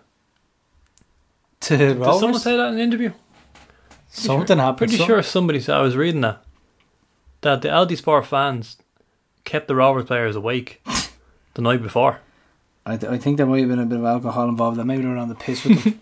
Might have been Jason Caldwell, actually. I think he said it. So, Prof, that's your stats anyway. That's my stats. And we've other results here now. I have to laugh here, right? Because there's it says Waterford 1, Longford 1 here, and in brackets it says don't. What do you mean don't? Little bit out, wibbly wobbly. Like I said, we don't have time for this. This show is going to be 3 hours long at this stage. Where the funny out, you fucking mug. I like the message from Glenn Dunn. He says, I thought it was really over the top and exaggerated. Then I heard him talk. I was like, no, it's actually accurate. Yeah. Oh, God. James also sent me a picture of him, like him and his dad are in the Peaky Blinders. It's official. 2 of them have the hats on. They're looking fucking dapper. That whole interview, I just stared at the hat. I was like, really? Yeah. We Dundalk losing the derby at home and Drogheda winning 2-1, and condolences to the family of that poor guy who passed away, the poor coach. So there's some great scenes with Gary Deegan at the end. Possibly emotionally inspired them to that win. Yeah, definitely. Yeah, very, very sad. So our condolences to the family. And we've Harps 3-1 with a Tunde Owalabi hat-trick, and Tunde Owalabi is a FC United legend. He scored 28 and 28. If your Wikipedia is that to go boy. And this guy from Pats fan that I know, my pal in work, he was up there. He said this fella was fucking on fire. He said he was on fire. And he said he was fucking brilliant. Really, really, really good striker. So, Brad's we know you listen, so just listen up to that. Yeah, mate. I think that's 3 wins in a row for Harps, isn't it? Yeah, they're so all over the shop.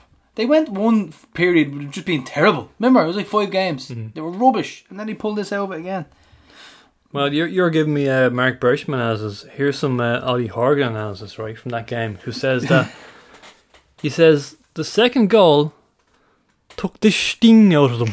I love the way he does that. That's some story with the sting. What is that? Where's that native to?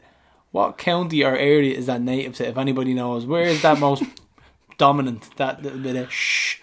I'm sure I have, but I can't think of anyone on TV or anything, or any other manager who really goes like a full SH like that. It's gas. But do you remember everyone saying, I know Drogheda got the win there, over. They got win the Loud Derby there, but remember everyone at the start of the season was saying Tim Clancy Manager of the Year, and we're only like about 12 games into the season and I'd already given him the award. But me and you, when we hear that, we just go, fucking dope. Look how long is left. Manager of the quarter, manager of the series. There is a lot of games left. This happens all the time with newly promoted clubs. As soon as, remember, I think they'd won 5 in a row. I remember I bet against them in the last man standing. Derry went and won there because I just thought everyone's singing their praises. They're going to lose this week now. Yeah. I think they've been on a terrible run since then, possibly. But yeah, Drogheda and Harps, everyone had doomed them to a relegation place.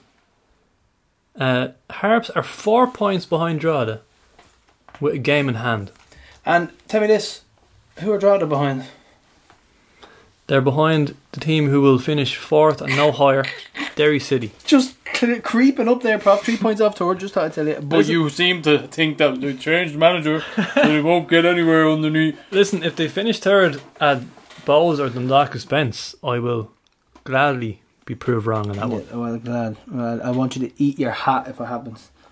So yes, Pat signed Jack Hickman, Prop, a defender for Bolton, 18 years of age, and here comes the criticism from me, right? You have Pats who like I said, a couple of Pats fans I know who would actively hammer our Roadstone project and say theirs is better, theirs more creative.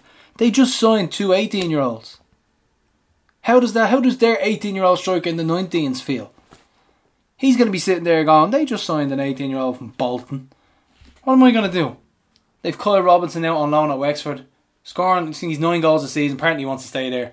So if Pats ring him, how are you? Do you want to come and start for St. Pat's? No, I'm going to stay here in Wexford. Don't give me that shit.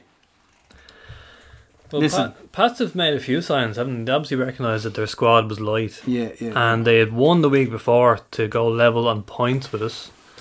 So some people are thinking, okay, this is a credible title challenge, and then they go to Harps and get beaten. Yeah, it's great. Really was a good weekend of results for us in the league. That's for sure. Still, nobody's talking about Dundalk. You're hating this. You're hating the lack of coverage that this is getting. It should be getting plastered everywhere. I've only listened to one podcast. The highest budget. Let's talk about budgets. The highest budget in the league. And there's 2 or 3 they're in the relegation playoff. 2 or 3 times probably our wage bill. And it's almost as if they're talking about them, they should be higher up the table. They're bleeding second last. Unbelievable stuff. Bro. Like, people like to throw Stephen Kenny 2012 in our faces. As in it was, Rovers' fault or something. At least Kenny was in the top 4. Yeah. With the biggest budget in the league. It's fucking brutal. They really are. What were they expecting? They tried to moneyball the league. Moneyball. We said from the start those signings would not gel. And still all the podcast experts, every single one of them, their top 3, they said Rovers, Bowes, Dundalk. What about Mike Tracy? Can we get a big shout out from Mike Tracy? Oh, that was brilliant. And his prediction. Idiot. But yeah, we move on. Sligo losing 2-1 at home to Derry creeping up there. Prof getting into third. Sligo losing. They're on a terrible, terrible run. Am I right? And they've lost how many in a row? 7? 7 games in a row. Yep. That's sack worthy. Like, is Bucko the force to get the sack?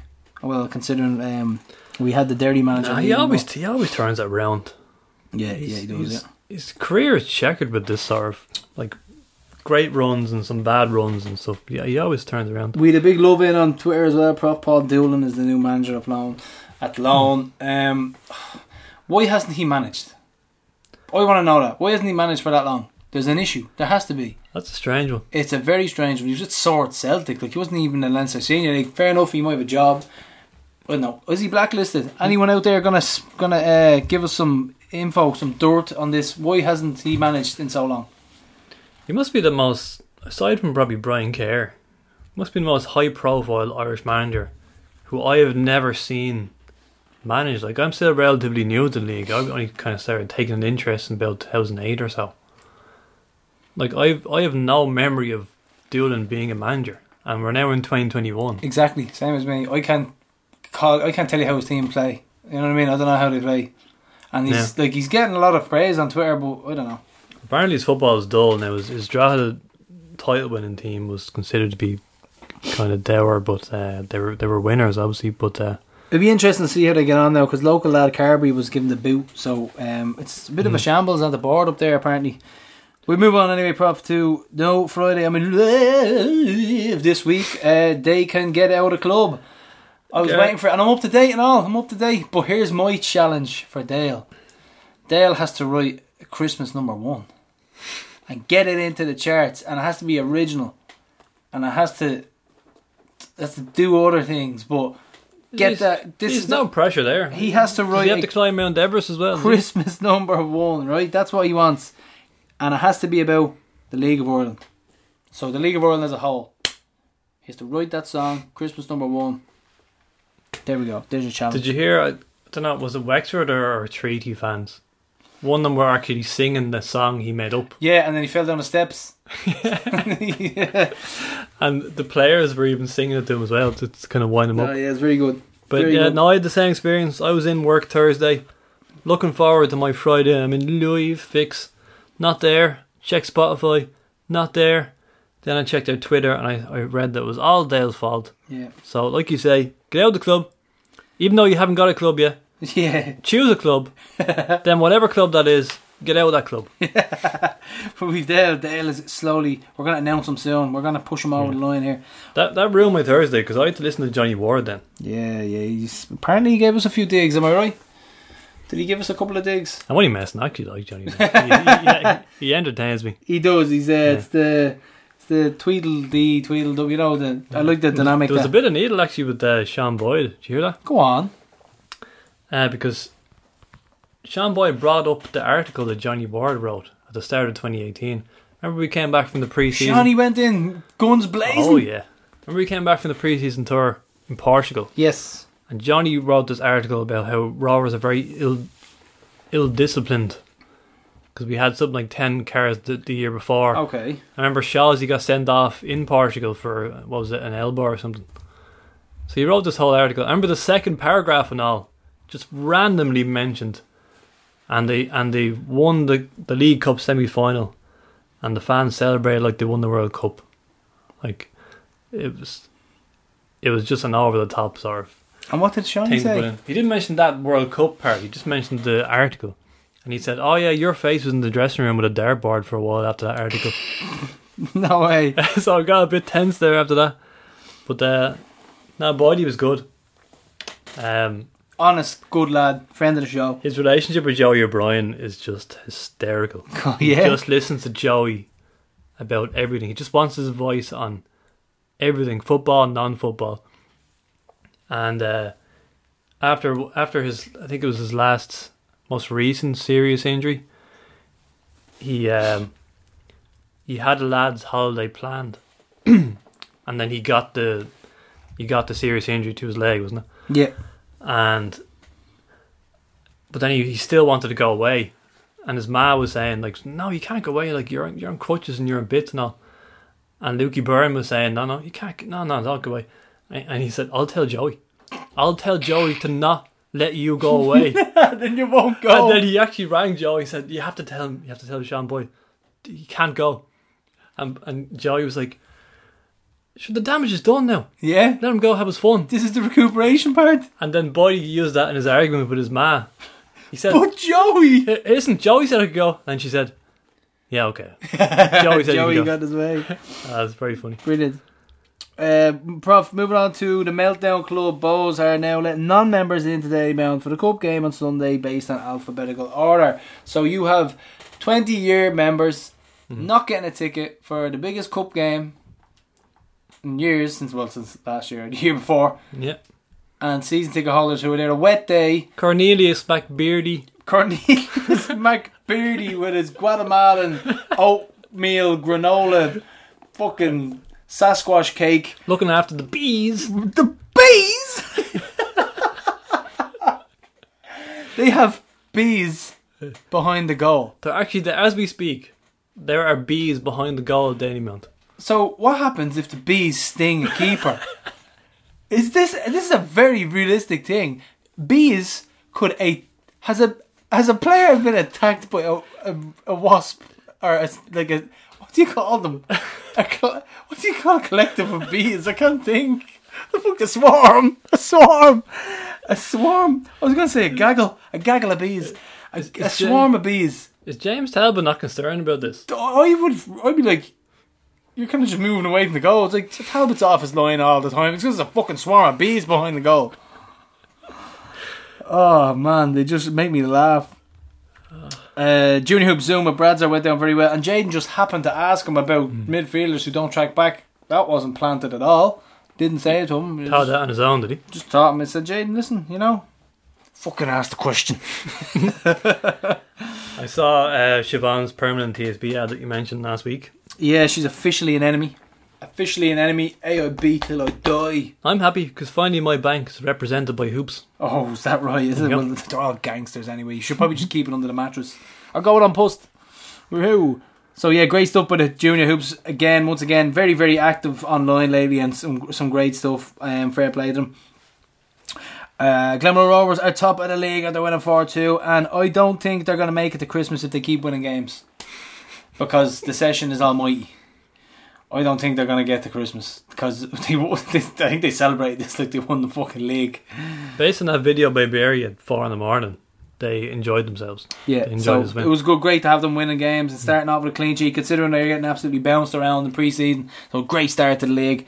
And Ricky Buff, friend of the show, capping off the win with the number 4.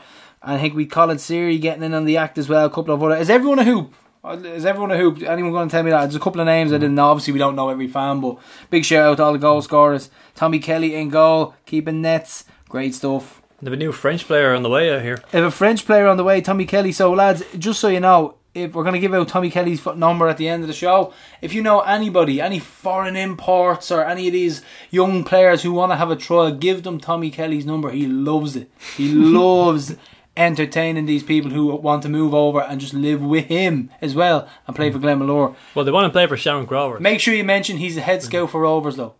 Head scout for Rovers. Doesn't say which Rovers. He's a head scout for Shamrock Rovers.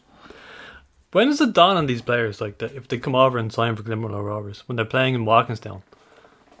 This is not technically Shamrock Rovers. Development league. They'd be like, but these guys are 40. S'il vous plaît. Oui. So 3 games, Prof. 3 clean sheets for Big Gav now, and he is still pulling off saves. Worldies, he's still knocking them out of the park. He's been brilliant, and he is. Do you know what? What's a bet you could do for him to play for City and in the next 5 years maybe, or be their number 1? I don't know how you go about getting that bet, but it's definitely a bet worth looking at. Is for him to make some certain amount league of appearances. debut, maybe. League debut in the next year or 2 maybe. League debut by the end of 2022 maybe. End of the 22-23 season. Yeah, that sounds like a good bet. I'd definitely be all over that. That's the Tifty's tip for the week. And there's the cat trying to slut. Look, tail up. Just imagining what I'd look like bleeding out. There's a closed door between us, and a tiny feline creature has frightened Gary. Yeah, the thing just keeps looking at me when I'm coming in, and it's just looking at me going, I'll get you one day. Wait till he leaves the room and get you. So yes, we have Jack Bourne, Prof. He could leave Apoel Nicosia before the close of the European transfer window next week, and just 9 months into his 2.5-year contract, writes Dan McDonnell. A short-term move to the UK is a possible option for the Dubliner, depending on the outcome of negotiations with Apoel, who want to cut higher earners from the wage bill as they missed out on European football this season. So the long-term plan for the 25-year-old is likely to involve a relocation to the MLS in 2022 with an expansion club, Charlotte FC, keen on the Ireland International. Charlotte assistant Christian Latanzo worked with Bourne when he's coming through the ranks at Man City. So there you go. That's the link there. That's the link there. There's always a link. From what I'm hearing, we're not getting him back. That's being honest. There's too many options elsewhere. Ultimately, at the time, this was a good move. We all thought it was. There's a couple of people laughing now, unfortunately, because they felt like they were proved right, but I think the club was probably a little bit unstable. We knew it was a mad club going in. Yeah, it was a bit unstable. How many managers had they churned through? Yeah, the gaffer that signed you goes after how long? How long? It was 2 weeks maybe? Yeah. So it was rough on him, but we take him back any day of the week. But we were thinking he would stay in the continent though. We were thinking because he got the injury, didn't he? We were thinking he would put in a few impressive performances, catch the eye of another league of similar standing, and then move there after maybe a year. But he hasn't really got the chance. No. It's unfortunate, really. But if he ends up at the MLS, could suit him. I'm watching a bit of MLS lately. I love it. I love that stadium. That who was it? Florida. What's the team with the purple? I can't remember. I'm brutal with this, but either way, it's the MLS has come on leaps and bounds in such a small amount of time, with 40,000 fans at each game. All have big infrastructure. It's fucking unbelievable. I'd never heard of Charlotte now. No, neither have I. I think they might be just new. They'll be new, but they'll have 10, 12,000 fans every week. Like, it's nuts. So the Harps Bus Prof, we are booked up just about a couple of provisional spaces left. If you're interested in going up the Harps, we are leaving for the 4 Provs 3rd of September. So we're leaving from the 4 Provs in Crumlin. Prof thinks it's Kimmage. We're going to go 12 o'clock meeting up there. Points 2:30 we're leaving. We're going to get up there for maybe 6 or 7. Depends on the pit stops. You know yourself with these away trips. So if you're interested, let me know. Get in touch and I'll let you know if there's any spots left. There is a couple of provisional ones. It's over 18s, unfortunately. Unfortunately, that sounds awful. That sounds terrible. Sirens. Sirens everywhere. Sirens everywhere. It's over 18s. So, is anyone hardcore enough to be drinking in that pub at 11:30 for a 7:45 kickoff?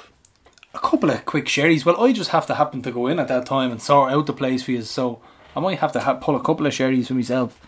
But it's going to be a long day as usual. And I'm going to have to change my drinking tactics for this stuff because I've been drinking Guinness for the entire lockdown. And now you're going to be on the bus. Yeah. You could do what I did before. I got the cooler with the ice water cooler cans, glass. Pour them in, and it's just as good. Ooh. Just as good, but you got to invest in a cooler, and it's probably the best thing I've ever bought myself. I'll bring it to every away day. If it could tell stories, like, it'd be brilliant. So yeah, check that out. I'll be going for what will I be bringing, Prof? Ooh, I was up north. I was in Belfast, and I took a little trip down. I think I'll be going for Grolsch. Grolsch has been, or maybe some Star Pramens. Depends on your day, doesn't it? Yeah, Barry has piqued my interest now in the Star Pram. There we go. So yeah, that's the Harps. Oh, by the way, the Bogey Bus, for the record, still undefeated. Let's not forget that. Oh, Prof. And we're going into a Harps, a team that are on form as well. So even throughout COVID, in which we ran no buses, still undefeated. Yeah. How long does this run stretch back till the start of 2019? 2019 Harps was the first time we actually ran the bus. Yeah. So there we go. We're going full circle, hopefully. Robbie Brady, rumours, Prof. From what I heard, someone's cousin's granddad who cuts their grass, and then they get the paper for that person, and then the person who gets that paper overheard it in the bathroom stall that Robbie Brady's signing for Rovers. But he was in Tala for a game recently, so it's not complete nonsense. I'd take him at the... He'd just slot into the Jack Bourne role. That's what I'd be doing. Get in there, you. But it's not to mention the papers, though. That's the weird thing. Yeah, normally when these things happen, I doubt that. A journal has it in the paper. Yeah, like he's a superb player. I don't know. We'll see what happens anyway. Underage results. Prof Roadstone Project. The Rovers under 19s beat Finn Harps 3-1. The women, they lost 3-2 away to Donegal. And that is must have been, I don't know if it was a break week or maybe a game was postponed or something, but that's all there was. Darragh McGuinness scored for the Ireland under-18s in Budapest for Ireland. Excellent stuff. Great to hear. So that is it. Yeah, not much there. But this now up, we have a tear jerker coming up, Prof, and this is brilliant. Can we just listen to the professional radio edit that was sent in as well? And I love the fact that Rennie even explain this. I love the fact that Rennie has had so many people infatuated with the word cunt. So it's he seems to have brought the word over to Germany with him. Brilliant. They appreciate it. It's such an entertaining memoriam, and I shouldn't. Should you say that? You should be crying. But I just had a smile on my face for the whole way. We decided to make us all cry heading into the biggest game in Tala in history for some reason. There we go. Yeah. So the Rennie tribute. Yeah, so we have, starting with Albert White, then we've Dunster, Carl Seal, Hugh O'Connor, his German friend Jörg Strehler, we've Klaus Thaler, Monster, and then John Bourne, Jonathan Roach, and finally his son Figre. So a plethora of people from all walks of life. We've got radio personalities, TV personalities, the famous John Bourne, Roachy the chairman. So this is the tribute. I got to know Rennie probably around 2005 when I started to get involved with the Ultras, and Michal was usually in the ground early as well, getting the video camera set up. And posting match highlights is probably what most people will know him from. Rennie would go home after a game, burn the DVD for the manager and get the highlight reel ready for the fans, and quite often post it later on that night. Something that caused problems with RTE occasionally, as they'd insist that no footage would go out before their highlights programme had aired. But getting that footage out to fans was important, as the game might be on a Thursday night, say, and RTE mightn't have a highlights programme till Sunday evening, and the goals would rarely feature on the news. So in cases like that, the highlights mysteriously found their way onto the Ultras forum. But RTE also had to keep on his good side, as quite often they wouldn't have somebody covering a match, or they'd be changing a tape when the goal went in, so they'd need to ask Michal for the footage. So I think there was an interesting relationship there with the RTE sports department at times. Once more people got involved with SRFC TV, Rennie decided we should do live streaming. Now this was nearly 15 years ago, and we started doing this. There was one website that let you do it, and you needed cameras and mics all connected into laptops and special software and that. But we got what was needed, and a pay-as-you-go internet dongle, and just started streaming matches. We just turned up at grounds and started doing it. Never asked for permission. Now it was a bit of a logistical nightmare, as people listening might remember. Getting everything to work was tricky at the best of times, and in some press boxes and gantries was damn near impossible. But that kind of added to the fun of it, both for us and for those listening in. I do the video, when we could get it to work, and the tech stuff, and just left Rennie to do the commentary. I think people think, commentary is easy, you just sit there as you would at a normal game, but I found it very difficult to do. Try to keep something interesting for 90 minutes for people who are just relying on your voice, getting across the flow of the game, the emotion of the game. It's not just who's passing to who. It's a hard thing to do. But Rennie was one of the few people that really seemed gifted at doing this. Now, it probably helped that he didn't have much of a filter on his thoughts, but he was also a great storyteller. So if a referee got a wrong decision, you'd know about it, in detail. Actually, the whole press box would know. Also managed to sometimes do a bit of a half-time show. It could be both of us just chatting, comments from people in the chat room from abroad. Sometimes about football, sometimes the quality of burger and chips at the ground. Sometimes a 15-minute rant about Fran Gavin. It varied. There's probably no wonder actually some clubs kind of preferred us to do the commentary far away from the press box. So in Dalymount, I used to do the commentary from the camera gantry, for example, but Rennie would have none of that. He'd want to be in the press box at the back of the main stand, and he seemed to enjoy shouting the commentary at the Bows fans. I'm amazed one night we got out of there. Another memorable one was one night down in Wexford. We got down early to a Wexford Youths game. And the restaurant was open, so in we went, got a pizza and a bottle of wine, table overlooking the corner flag.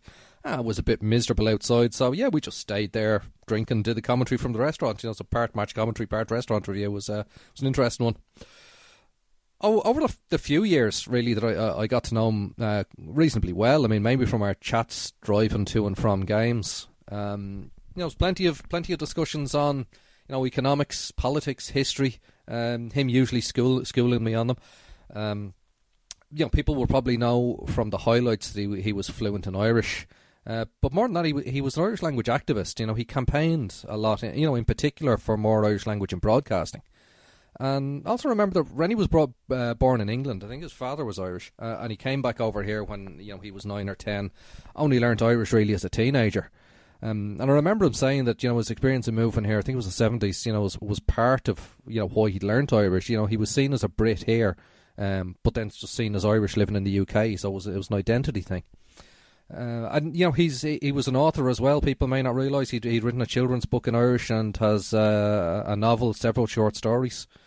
So it's no surprising with that storytelling ability that he was captivating as a commentator.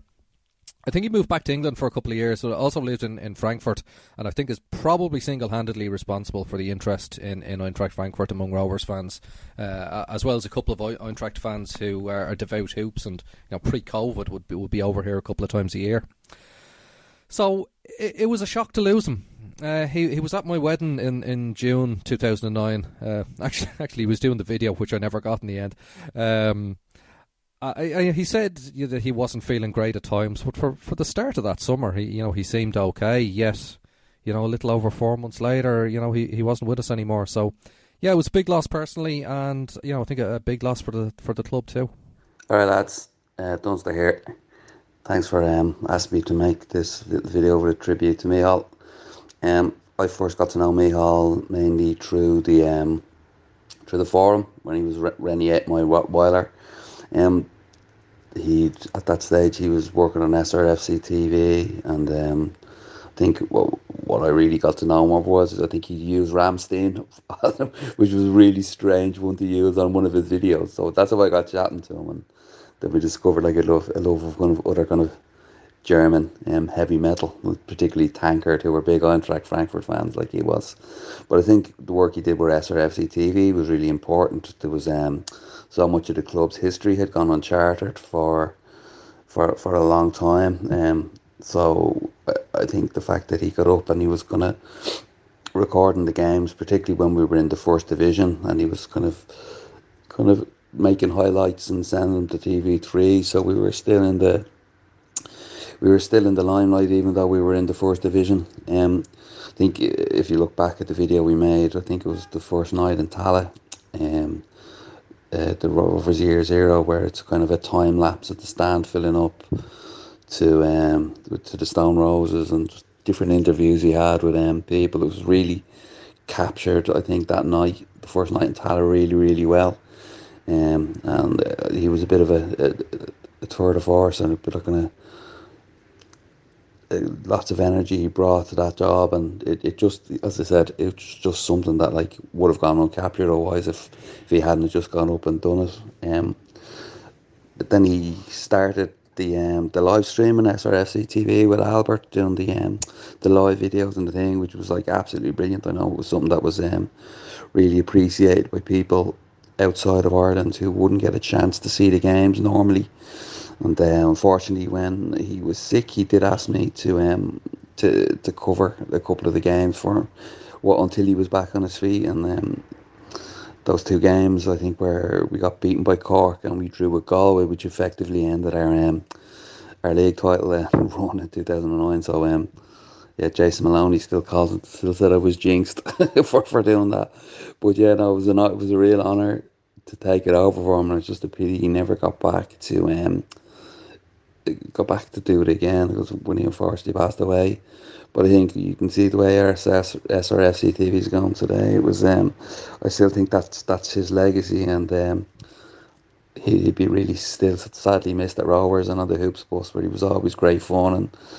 And like, if you've ever been on the Hoops bus, everyone knows that like everyone likes a good argument, and Micheál was one for standing his ground, and there was plenty of heated debates on the back of buses coming home from games after a few drinks. But yeah, so as I said, like in generally on the Hoops bus and around Tallaght match nights, he's really missed. So yeah, keep on hooping, Micheál.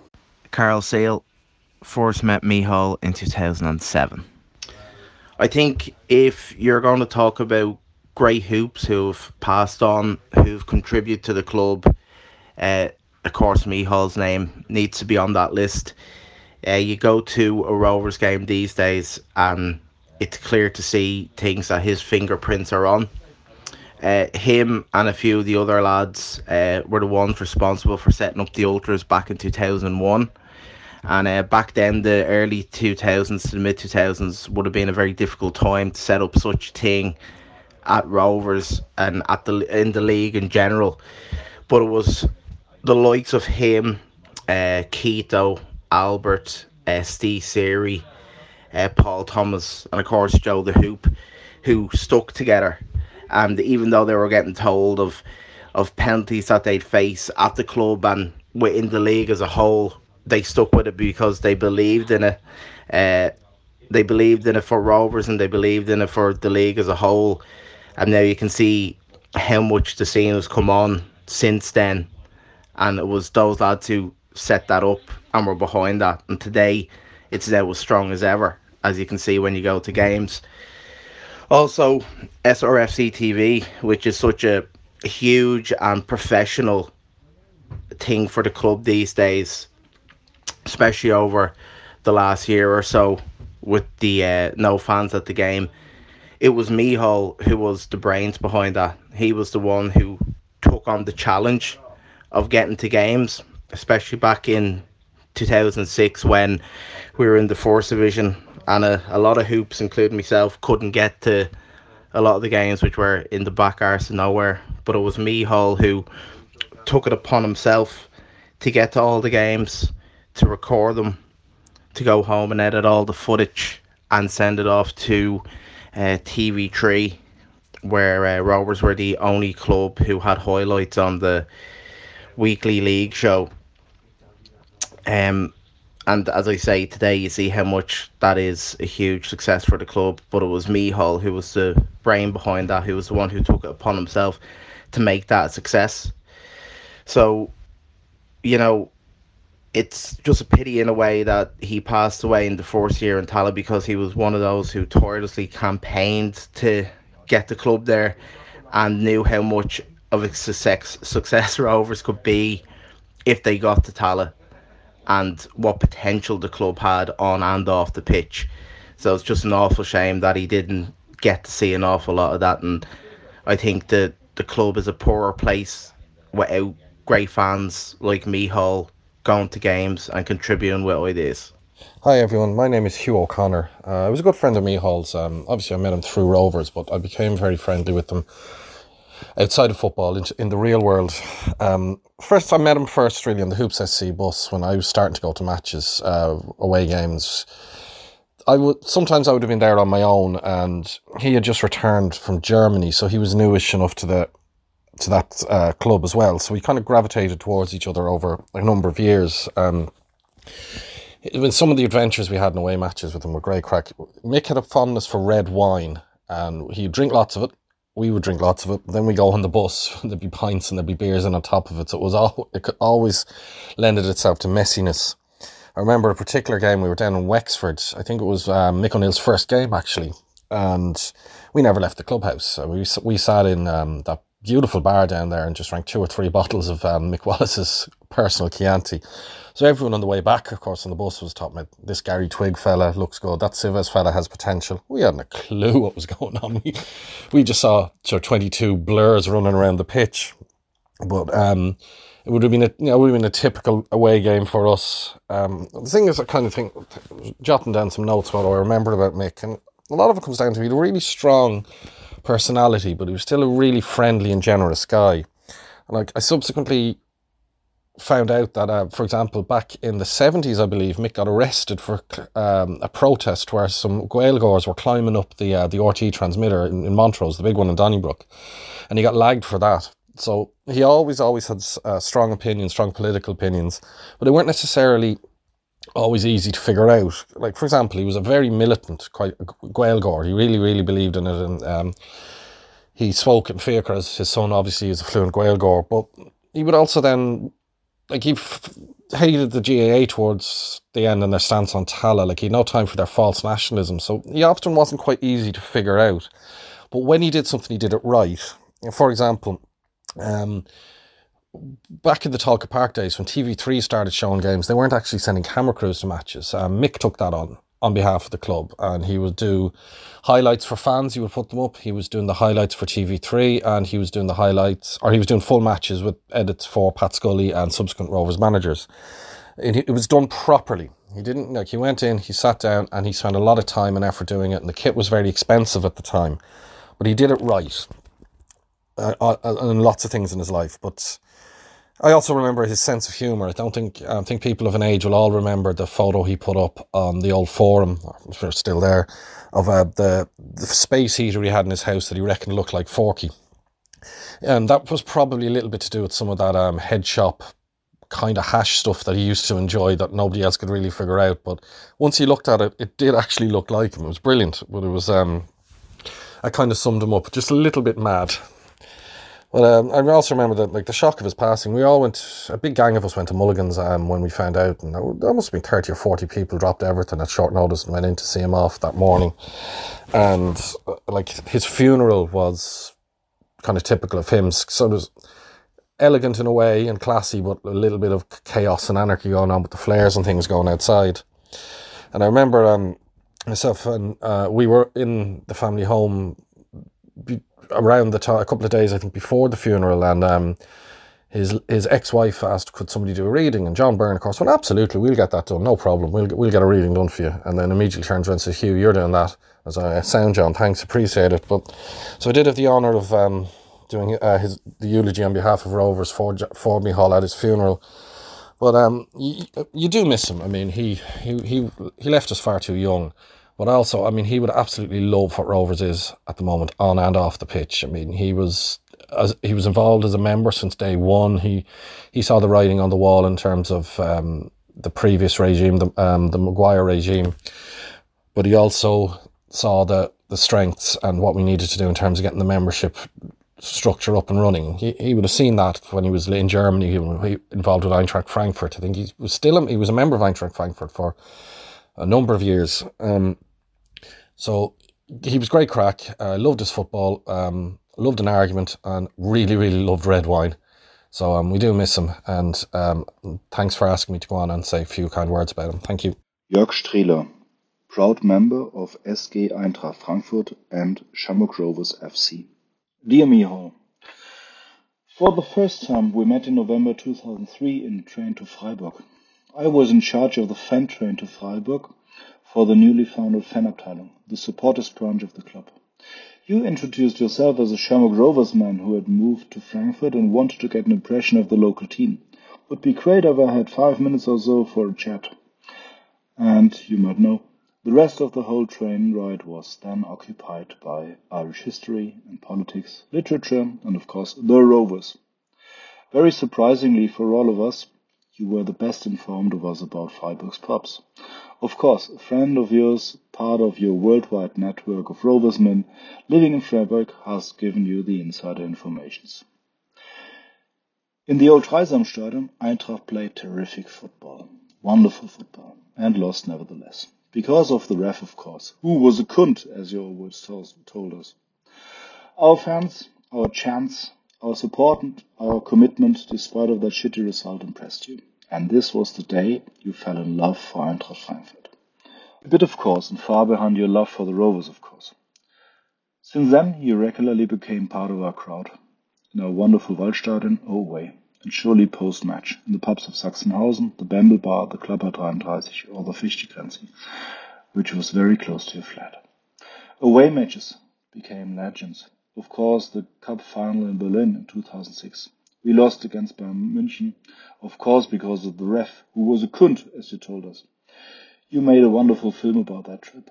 Some have heard of it. It is the Eintracht trip. And again, a match in Berlin, Bundesliga. We took the wrong train and blamed it to you. So you were known to some in Frankfurt as Micheál Wrong Train. My sincere apologies for that, Micheál. The day ended without knowing the result, the scorer of our hat-trick, circling in a tube around Berlin and believing we had stranded somewhere in Poland. Great crack. Your only love in terms of football belonged to the Rovers. Full stop, exclamation mark. In those times, the Rovers had slipped down after wonderful times. The stadium had been hucksters, and the club played as a yo-yo team in the first or second division, being away even for home matches. A similar crash Eintracht Frankfurt itself at these days, after their first relegation in 1996. And in Frankfurt too, supporters came together organizing the resurrection of their beloved club, another parallel. And it was great and inspiring to meet all your Rovers comrades, who, like us in Frankfurt, worked on that wholeheartedly. Some have, like you, passed away far too early. All the others still active for the club. Besides these friends, I met some very cool boys then. Young ultras, friends of Fear Crow. You and many others have discussed, sometimes convinced, sometimes agreed, and sometimes not at all. You became one of the 400 Club, and I cannot imagine how many hours, days, weeks, months your friends and you have spent filming matches, interviewing staff, team members, managers and legends of the club. Then cutting, producing, copying on to DVDs, labeling and distributing everything around the club for the early SRFC TV. For our young listeners, this was about 15 years ago, so no streaming ahead. And Micheál, you were so thrilled by the new home stadium, Tala. Whenever the German national team played in Dublin, we informed the supporters from Frankfurt and befriended teams to visit the Friday's home matches of the Rovers. In Frankfurt we raved about the Rovers and in Dublin about the Eintracht. You and Fiacre became members of Eintracht Frankfurt and I became a member of the Rovers, so the link kept on growing. At the beginning of August 2009 you made your last trip to Frankfurt. Frankfurt played in the cup against our local rival of former times, Kickers Offenbach. Of course you joined our crowd, of course we won, and of course no pub in Sachsenhausen closed too early. At the end of your trip you gave me the last DVD of SAFC TV. It was about the first kickoff in Talla. This was our last match. In German we say, Krebs ist ein Arschloch. Cancer is an asshole. What you missed. Talla became the wonderful home of the Rovers. The club established in the Premier Division and in the European competitions. The championships of 2010, 2011 and 2020. FAI Cup in 2019, League of Ireland Cup in 2013. And the continuously growing and intensifying link of the Rovers and Eintracht Frankfurt. Fiacre and many other friends came for semi-cup finals and cup finals in 2017 and 2018 and celebrated our late revenge against Bayern Munich in 2018. Our Rovers friends regularly visit Frankfurt matches and we visit Rovers matches, at home or away, domestic or international. And the flags of the Shamrock Atlas are waved proudly. Thank you, Miho, my friend, for all of that. Keep on hooping. Hello Ireland, I'm Michael Kaspari from Frankfurt and a big supporter of Eintracht. I met Michal about 15 years ago. A friend of him and a friend of me said, Michael, that's Michal, talk to each other, you will enjoy. And so we did. So hope for the hoops, some pints for Michal in heaven, and special greetings to Fiacre. Hi, mate, how are you? It was the absoluteness by this fan chant of Eintracht Frankfurt supporters which impressed Michal one day when he sat in a German train with the Eintracht pack. These rude, boastful and arrogant words convinced him to get closer to the more or less successless football club in Frankfurt. By the way, alles außer Eintracht Frankfurt ist scheiße is in English something like everything but us is shit. Michal never would have used such awful words. He preferred the upper-class vocabulary like fuck or kunt or fucking fruitcake. Every year when it is St. Patrick's Day, I wear a very old Ireland jersey, drink some pints and remember when we stood under the bridge in front of the Frankfurt Stadium and talked so often, when we held our Eintracht scarves and sang our song In the Heart of Europe, or like we sing it. Im Herzen von Europa liegt mein Frankfurt am Main. When we met before the match, Michal talked a lot about the really important meanings of life. He talked about beer, about football, and about cunts. And he talked about Fiacre, his son he was very proud of. Once he brought Fiacre to a match in Nuremberg. Eintracht lost really bad 1-4, and Michal wasn't angry about this senseless football trip at all. He had a beer, he had a crowd of Eintracht fans with him, and he had his wonderful son in his arms. When you watched Michal's face, you saw every time a gleaming in his eyes and a laugh in his face. And I remember your German like this. Schwarz-Weiß wie Schnee, das ist die SG. Wir holen den DFB-Pokal und wir werden deutscher Meister. Thank you, Michal, for having been you. You are no cunt, but thanks for teaching me this word. I really use it very often since I met you. Hello, folks. John Bourne here. Thanks very much for asking me along to say a few words about my dear friend Rennie, aka Michal Abdullah. For me and for a lot of people, Rovers is much more than a football club, of course. You know, sometimes the football becomes secondary because, you know, it's really about people, isn't it, you know? And over the years I've met and made many friends with all sorts of folks and misfits, and I suppose Rennie comfortably fits into both categories. I can't recall when I got to know him first, but it was probably through the old Ultras message board. We shared common views on a lot of topics, not just Rovers. We basically just got on. He had a great sense of humour as well as a apparently hilarious bullshit detector, we had a lot of laughs. We also had a lot of drinks together as both of us were rather fun at the Gargle. Hooping in and scooping, sure, what more could you want? One of my favourite away trips in his company was to Wexford Youths. It was the first time Rovers played down there. God, I can't remember what year it was, but it must have been about 13, 14 years ago. Talking away then was about the bar at the club. Apparently Mick Wallace, who was running the show down there at the time, had an Italian themed bar, and we thought this has to be worth investigating.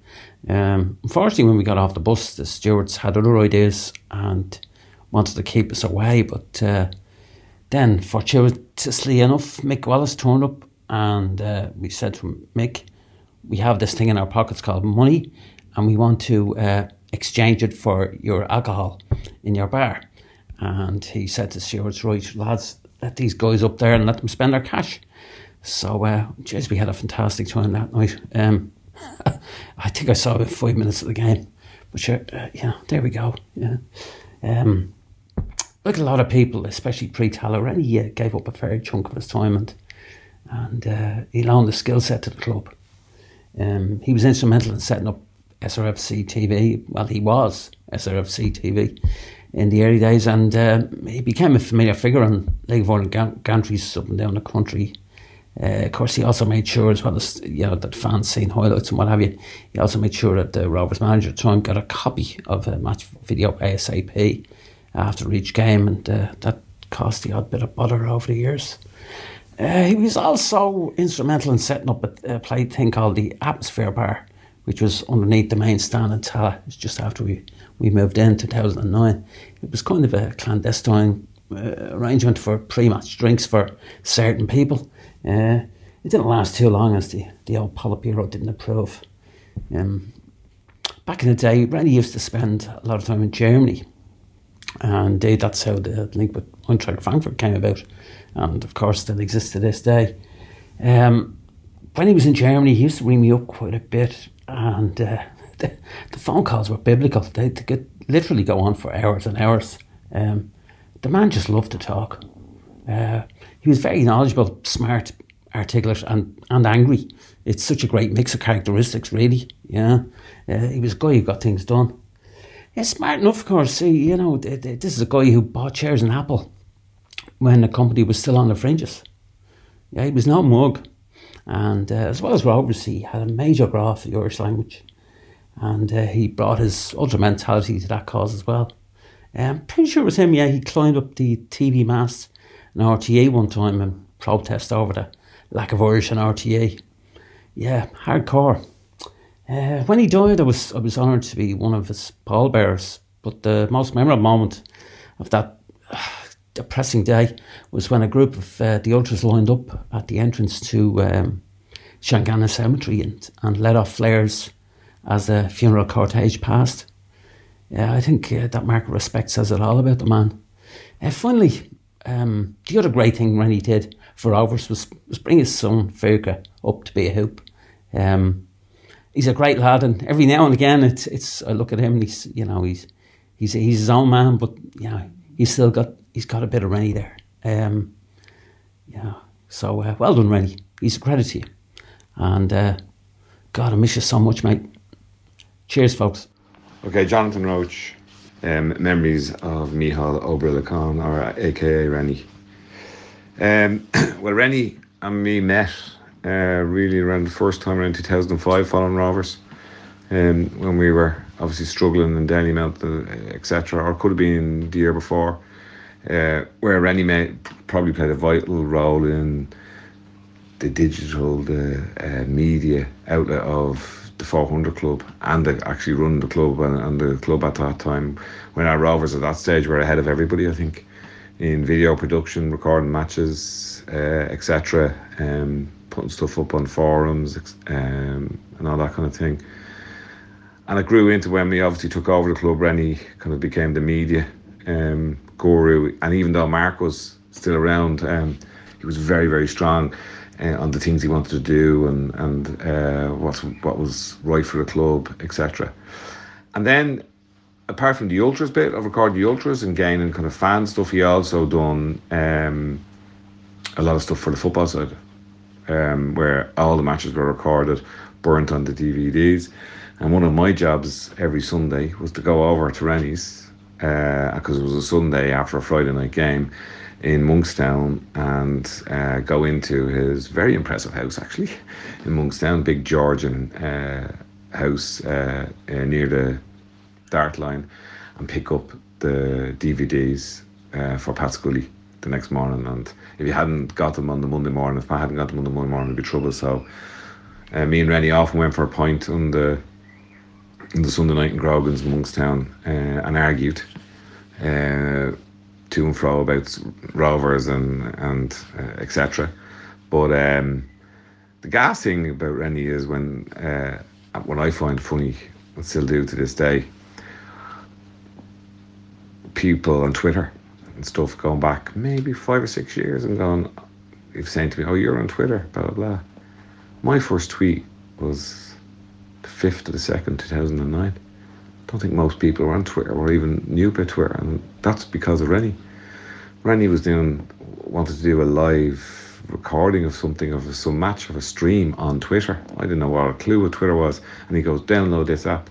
And I downloaded it, and he was talking to me through Twitter back in 2009, and I still have the tweets and the conversations from 2009.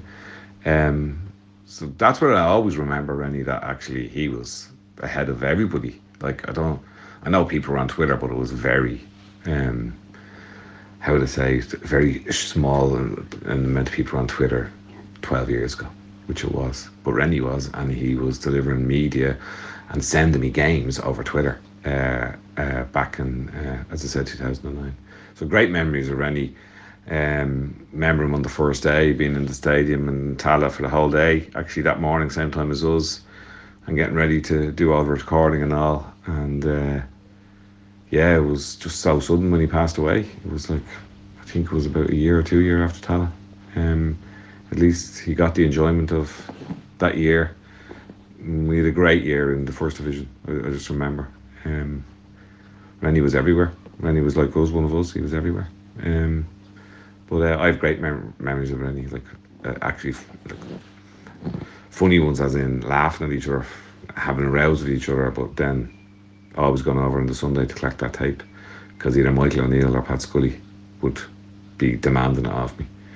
And I think at that time it wasn't easy rendering video footage and putting onto DVDs and stuff like that. I think it took a lot of time, but he done that every single match, and he is sadly missed, but at least he carries on through the ultras, and he was a great kind of ultra kind of follower, pushing them all the time, etc. I used to have to remind them that some of us on the board were ultras before him, or any of the ultras before, so we knew where they were coming from as well. So no, good memories of Rennie, and he deserves a podcast if that's what it is. So yeah, that's it. Fiacre O'Brulachan here, Michal's son. So as you heard there, my dad was a man with many different facets who kind of lived several different lives in different places. He was an Irish language activist, a published writer, an amateur historian, a stock trader, a passionate scuba diver, and of course an avid supporter of Shamrock Rovers, and of course later on Eintracht Frankfurt. But to me, he was my dad. Mick, Rennie, Michal, he got into Rovers not in Milltown but in Southampton, where as a child he would follow Rovers through newspapers, radio and even the odd televised cup final on Pathé, which was on English telly in those days. So it must have been a dream come true for him when the family finally moved to Dublin, where you could see Rovers in the flesh. And so as soon as I was old enough, or before I was old enough really, I was brought in a buggy to the RDS, and I haven't stopped going since. My parents separated when I was only a baby. So football, Rovers mainly, and later Eintracht, was our thing. I was brought to grounds all over Ireland and beyond, and had some of my first cans on the Hoops SC, listening to Michal and the rest of The View debate away. I was brought to Nuremberg and Unterhaching to see Eintracht, but of course the main attraction was the time spent together. There's far too many Rovers related stories to tell, so I'll pick one that many might not know. When the Richmond Park riot happened in 2003, the one that got us kicked out of Richmond, I was only 12 at the time, and it was one of the first Bows matches I was allowed to go to. He had to get me back to my mum in one piece, or there wouldn't be many other. We were at the Emmett Road when the trouble kicked off, and the Bows buses back to town were right in front of us. So he grabbed me, and both of us hopped on the bus full of Bows fans who were at that moment in the process of being bricked upstairs. There was a few suspicious looks and questions asked, but my dad just put an arm on my shoulder and said, "We'll be grand here." And we were. We took what was left of that bus back to town without another word being said by our co-passengers. I don't need to say anything about his various contributions to Rovers, as they've all been said by others already, but it might interest people to know that it was scuba diving that led to the eventual birth of SRFC TV. Him and his girlfriend at the time, Sandra, were really into scuba diving and ended up being very qualified and experienced in it. And he began filming underwater, kind of probably to justify going on so many dives. This is where he learned to edit film, and actually filmed, edited, narrated and produced a Blue Planet style documentary for TG Carr, which sadly never aired. He was a perfectionist, and any hobby of his quickly became a profession or an obsession. I have to say, I'm blown away by the tributes people sent in, and I want to thank Gary and Carl for choosing to do this segment on my dad. He obviously meant a lot to many people, shown most obviously by the legacy of the Rovers Eintracht friendship, which continues today. I really believe one of the greatest gifts he left me as an 18-year-old was the many amazing adults that I knew through him, and that's shown in today's contributions. Thanks, folks. Sinead. So, Micheál O'Brolachan, aka Reddy, and that was fascinating listening. That was a superb listen. That was thoroughly enjoyable. So many things I picked out of that. Halftime shows, commentary in a restaurant, Albert was saying. I'd love to have heard some of these. But even the train situation always brings me back. Like, when I heard that, I just thought it was Ine. I just thought of someone else interested in something that is ours. Why would you like? You'd have to welcome them in with open arms. You know what I mean? They're showing an interest. Like, you'd have to be some wanker that kind of just go, pfft. You know what I mean? And you love the fact that they welcomed them in with open arms on the train, and then they were friends ever since. It's just a fascinating story. It's class. Apparently he liked red wine, hooping and a scooping. That was, I think 3 people had that story. 3 people had the story about, I would have loved to have been a fly on the wall there. He liked the German heavy metal, and of course Frankfurt. We know about those links.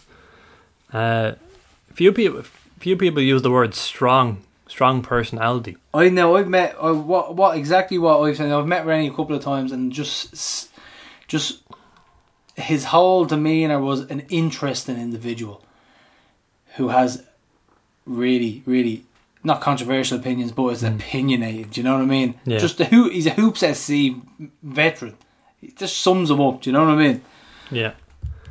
I loved Forky's doppelganger, the space heater. I want to see that space heater now.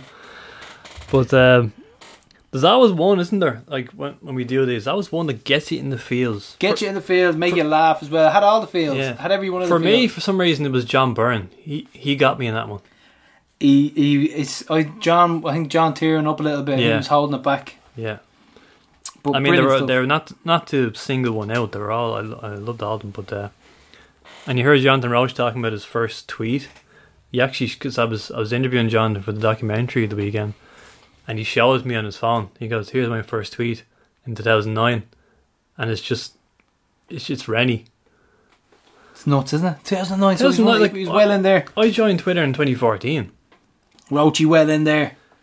Well, Feaker was just, as you said, just ahead of the curve, and nice words from Feaker at the end. His son, he said he was blown away by the tributes. That's very rewarding for me, because I met Pauline Wilson at the game a few weeks ago, and she said she absolutely loved the tribute to Jack, and you could just imagine them sitting back and listening, like, you know what I mean, just going, this is lovely, and to hear so many people just have good words about your loved ones, it can only be amazing to hear. Do you know what I mean? I love when the family members tell us that they... Can we find people that we love as well and people who hated them? We'll get that one on as well. That'd be a bit of crack. A fan's worst 11. Yeah. But brilliant stuff. Great tribute. Fantastic work by the Prof once again. But next up is it's a big one this week, Prof. Big one. Biggest one this season. And it's starting 11s and predictions.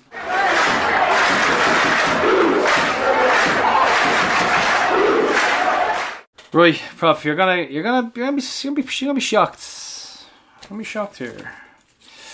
Madison goal. Scales, Pico, Joey. Scales is on the left side of the defence after that performance. After that carry on, right? You going Cavill then? Going Greener. Ooh. I'm going Greener left wing back. I'm going all out, attacking, in your face, grab your balls, pinch your arse, slap your face. That is what I'm doing. I'm going all out. I'm going Gannon right full, believe it or not. I'm going Gannon right full. So Finner? No Finner? Finner in the middle with O'Neill. I'm dropping Richie Towell. You're basically just ripping up the whole team here and just... I'm dropping Richie Towell. I'm still pissed off over it, and I think he's been anonymous in the last couple of games, and I think he needs a little root up the hole. We've been brilliant with him in the team, understandably. Our results have been fantastic. They've developed into a trend of winning with Richie in the team, but he was anonymous again. I think we need to drop him.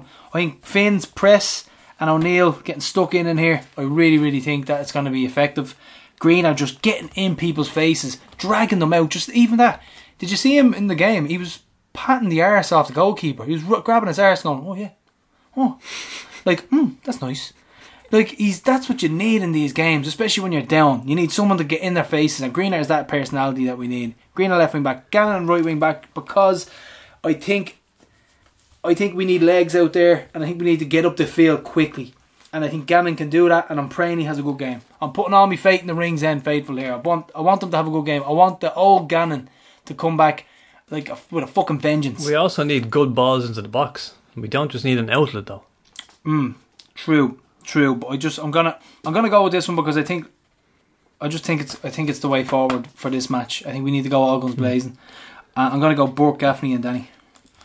Burke, Gaffney, Daphne, all guns fucking blazing. We cannot afford to pre-think our substitutions in this one's for me. We need goals. We need them now. And we need to go all out, guns blazing. So on the bench of Richie Towell, of who else have we got on the bench? Of McCann on the bench, of Richie Towell. There's no real impact subs there, you could say. Who am I missing here, Prof? I've got Hoare on the bench. Sorry, I'm dropping Watts here. No, I can't drop Watts. I'm not forgetting Watts. I used to always forget him. I knew you were going to forget centre mid. So I can't drop Watts. I'm sorry, I can't drop Watts. We're going all out for this one. I'm going to keep Finn in the middle. I'm going to keep O'Neill there. I'm going to keep Gannon there, and I'm going to put Watts in from Andrew. And at least it's better to have. I think Watts is probably a little bit more of an option, and at least Danny can do something off the bench. It's good to have an option on the bench. We didn't until that, but Watts is going in. But I'm still going all blazing. I'm still going all guns blazing. I have to go for it. And I'm going to say 3-1 win on penalties. Gaffney 2, Finner, and then Manis to get the win on penalty. Another long, drawn out, mental penalty shoot. A marathon. I think we will. Yeah, I was impressed by Greener's impact as well, actually, in this game. I was trying to figure out how to get him into this team. So I was thinking Greener in for... Mandroy didn't start the game, did he? No, it came on impact. Who would I even sacrifice? If I don't go left wing back, I'd have to sacrifice Towell, which I don't even want to do. I know he's been quiet, absolutely. But I think about his goal against Slovan. He has that in his locker. So I haven't a clue who I want to drop. I'm going for it here. But I would like Green in my 11. I'm dying on my sword here, Prof. That's what I'm doing. But I would still play Scales left wing back. So who's his back three then? Well, I want Scales to be pushing on and getting to the centre midfield spot. I want him pushing on with the ball, advancing the way he does, because he's superb with the ball at his feet. And there is where you start your attacks. Scales will be starting our attacks. He will be doing what McCann said he was supposed to do. starting attacks. Scales advancing into the midfield. Burke, Mandrew, Gaffney looking for it with Finn and O'Neill, all willing to start these attacks with him. Scales would be advancing on, and then you'd have maybe Gannon dropping in when he is advancing to replace him in the back three. That's the way I want to be looking at it. See, I'm not looking at the last game as I need to fix certain things. I'm just sort of looking at Scales. He made 2 goals in Albania. Tell scored a cracker against Slovan. I'm looking what the players have done in the last couple of months. True, yeah. And if we hit what we know we can hit, then we need moments like that again, I suppose. But prediction: 3-0 in extra time. So we'll get the third goal in extra time. And go through the that south stand will suck the ball into the nets, like Prof says ever so eloquently. But it is a huge game. The south stand is going to be rocking. I'm there. Have Jane with me. Have Lara. Just buzzing for this one. Tom, all the gang are going to be there. It's going to be mayhem, Prof. But we Grace ruled out, unfortunately, and it's a big blow. I've heard it 4 or 5 times on the radio today. I was out in the car today doing a lot. I had to go and do a few bits. The crowd definitely going to make a difference here, Prof. We're talking sucking the ball into the net. I think the fact that the odds are against us will rile the fans up even more.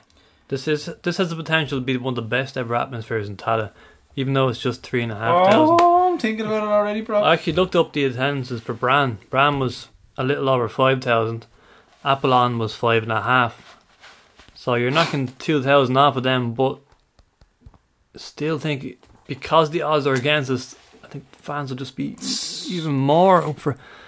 Still going to be a lot of sound. Yeah, certainly get the pipes ready for the singing. Get user program. Get user retro socks in the Megastore. Get user group stages and 3 million squids. Yo, that's the users. We are in our away jersey though, Gary, which I'm not. It's strange. Why can't we have it and they can have their away? Like, does our home clash with their away and their buckets? Yeah, So both went away. Both of them clashed. They wore their away kit in the first leg. So, like, realistically, it's superstitious bullshit. Realistically, actually, funnily enough, I was watching a fella called Tom Segura. You ever watch him? You're a comedy guy. No. I think it's probably the most I've laughed in a long time. And he was talking about superstitions, about how absolute bullshit that they are. And I agree with him. Totally agree with him. I think somebody was saying, like, oh, don't walk under the ladder, you'll get 7 years of luck. And he was like, you're a fucking adult. How can you believe that shit? And I was like, you know what, he has a point. So, no, I don't think that kits will make a difference, but Profit's potentially the biggest game ever in Tallaght, most lucrative, expensive one. I'm confident. I'm confident in this team and their ability. I'm hearing the players are confident. I'm hoping so. I'm hoping they can really turn it around. But we don't want another moral victory like Slovan. We don't want to get the 2 but also concede and kind of glorious failure grow that way. We'll see what happens, Prof. I'm very confident though. I'm very confident. I'm just looking forward to the spectacle as well. You know, being in the game and being nervous again and watching sometimes you might have a chat in the game. Let's be honest, in a league game you could have a little chat with your pal, take your eye off the game. All eyes glued to this fucking match. This is a big one for you. Don't talk to me. Your first Euro home game in 3 years. You just jinxed it. You've just jinxed it. Well done. Yeah, so 11-4 to win the tie, Prof, and they're 1-4. We're 8-11 to win the game. Yep. So we are strong favourites at the minute to win the game, but the early goal is the buzzword at the moment, isn't it? Early goal, but 90 minutes is a long time. We say all the time 5 minutes is a long time in football, Prof. It just takes a second to score a goal. So before the Tuesday game, I remember in the programme, because I've been doing this double page of stats for Europe for 5-6 years now, and I always had this youngest goal scorer stat, and for some reason this year I had my eye on it. I was like, I wonder will that ever get broken, and sure enough I don't broke it. Yep. Now I put another stat in the programme. I've put in fastest European goal. Richie Purdy 6 minutes against Altispor in 1998. Get in there, Prof. I say let's break that one. Break that fucking record. Shatter it. Yep. I'm getting excited here, Prof. Yeah, so it's told out, Prof. Absolute sellout. All we can sell has been sold, snapped up, absolutely snapped up. We are going to have this place rocking from the get-go. South Stand is going to be buzzing. Cannot wait. Absolutely buzzing, Prof. Really, really looking forward to this. So no SRFC TV for this one. It's RTE. So Rennie would still have been up there in the gantry with his camera if he was still with us, defying all the odds, giving fucking RTE the fingers. So German heavy metal band, loaded up. I'll go for a bit of Rammstein, Prof. Highlights package would have been unbelievable this time round. So, Prof, whether you're in the south, whether you're in the east, whether you're in the west stand, sing your heart out. Slán. That's ball snuck forward for Manstrom, but Aidan Price is going to win the race and knocks it back a bit better this time to Duggan. Duggan now under pressure from Manstrom, kicks it out. He's looking for Birmingham. Will Birmingham keep this in play? Birmingham does keep it in play. He's knocked forward Sean O'Connor. Sean O'Connor. Oh, and a terrible ball from Sean O'Connor. No, it's not actually. He was looking for Price. Price knocked big one over the top. Gary Twigg now inside the area. He's popped it over Bannion's head, and that's 1-0 for Shamrock Rovers. And Gary Twigg just can't stop touring. Absolutely beautiful goal from Gary Twigg. Great combination down the far side of the pitch, and was knocked right over the top there for Gary Twigg. Gary Twigg just outstretches the foot, gets it over Bannion, and the ball lands nicely and delightfully in an empty Dundalk net. So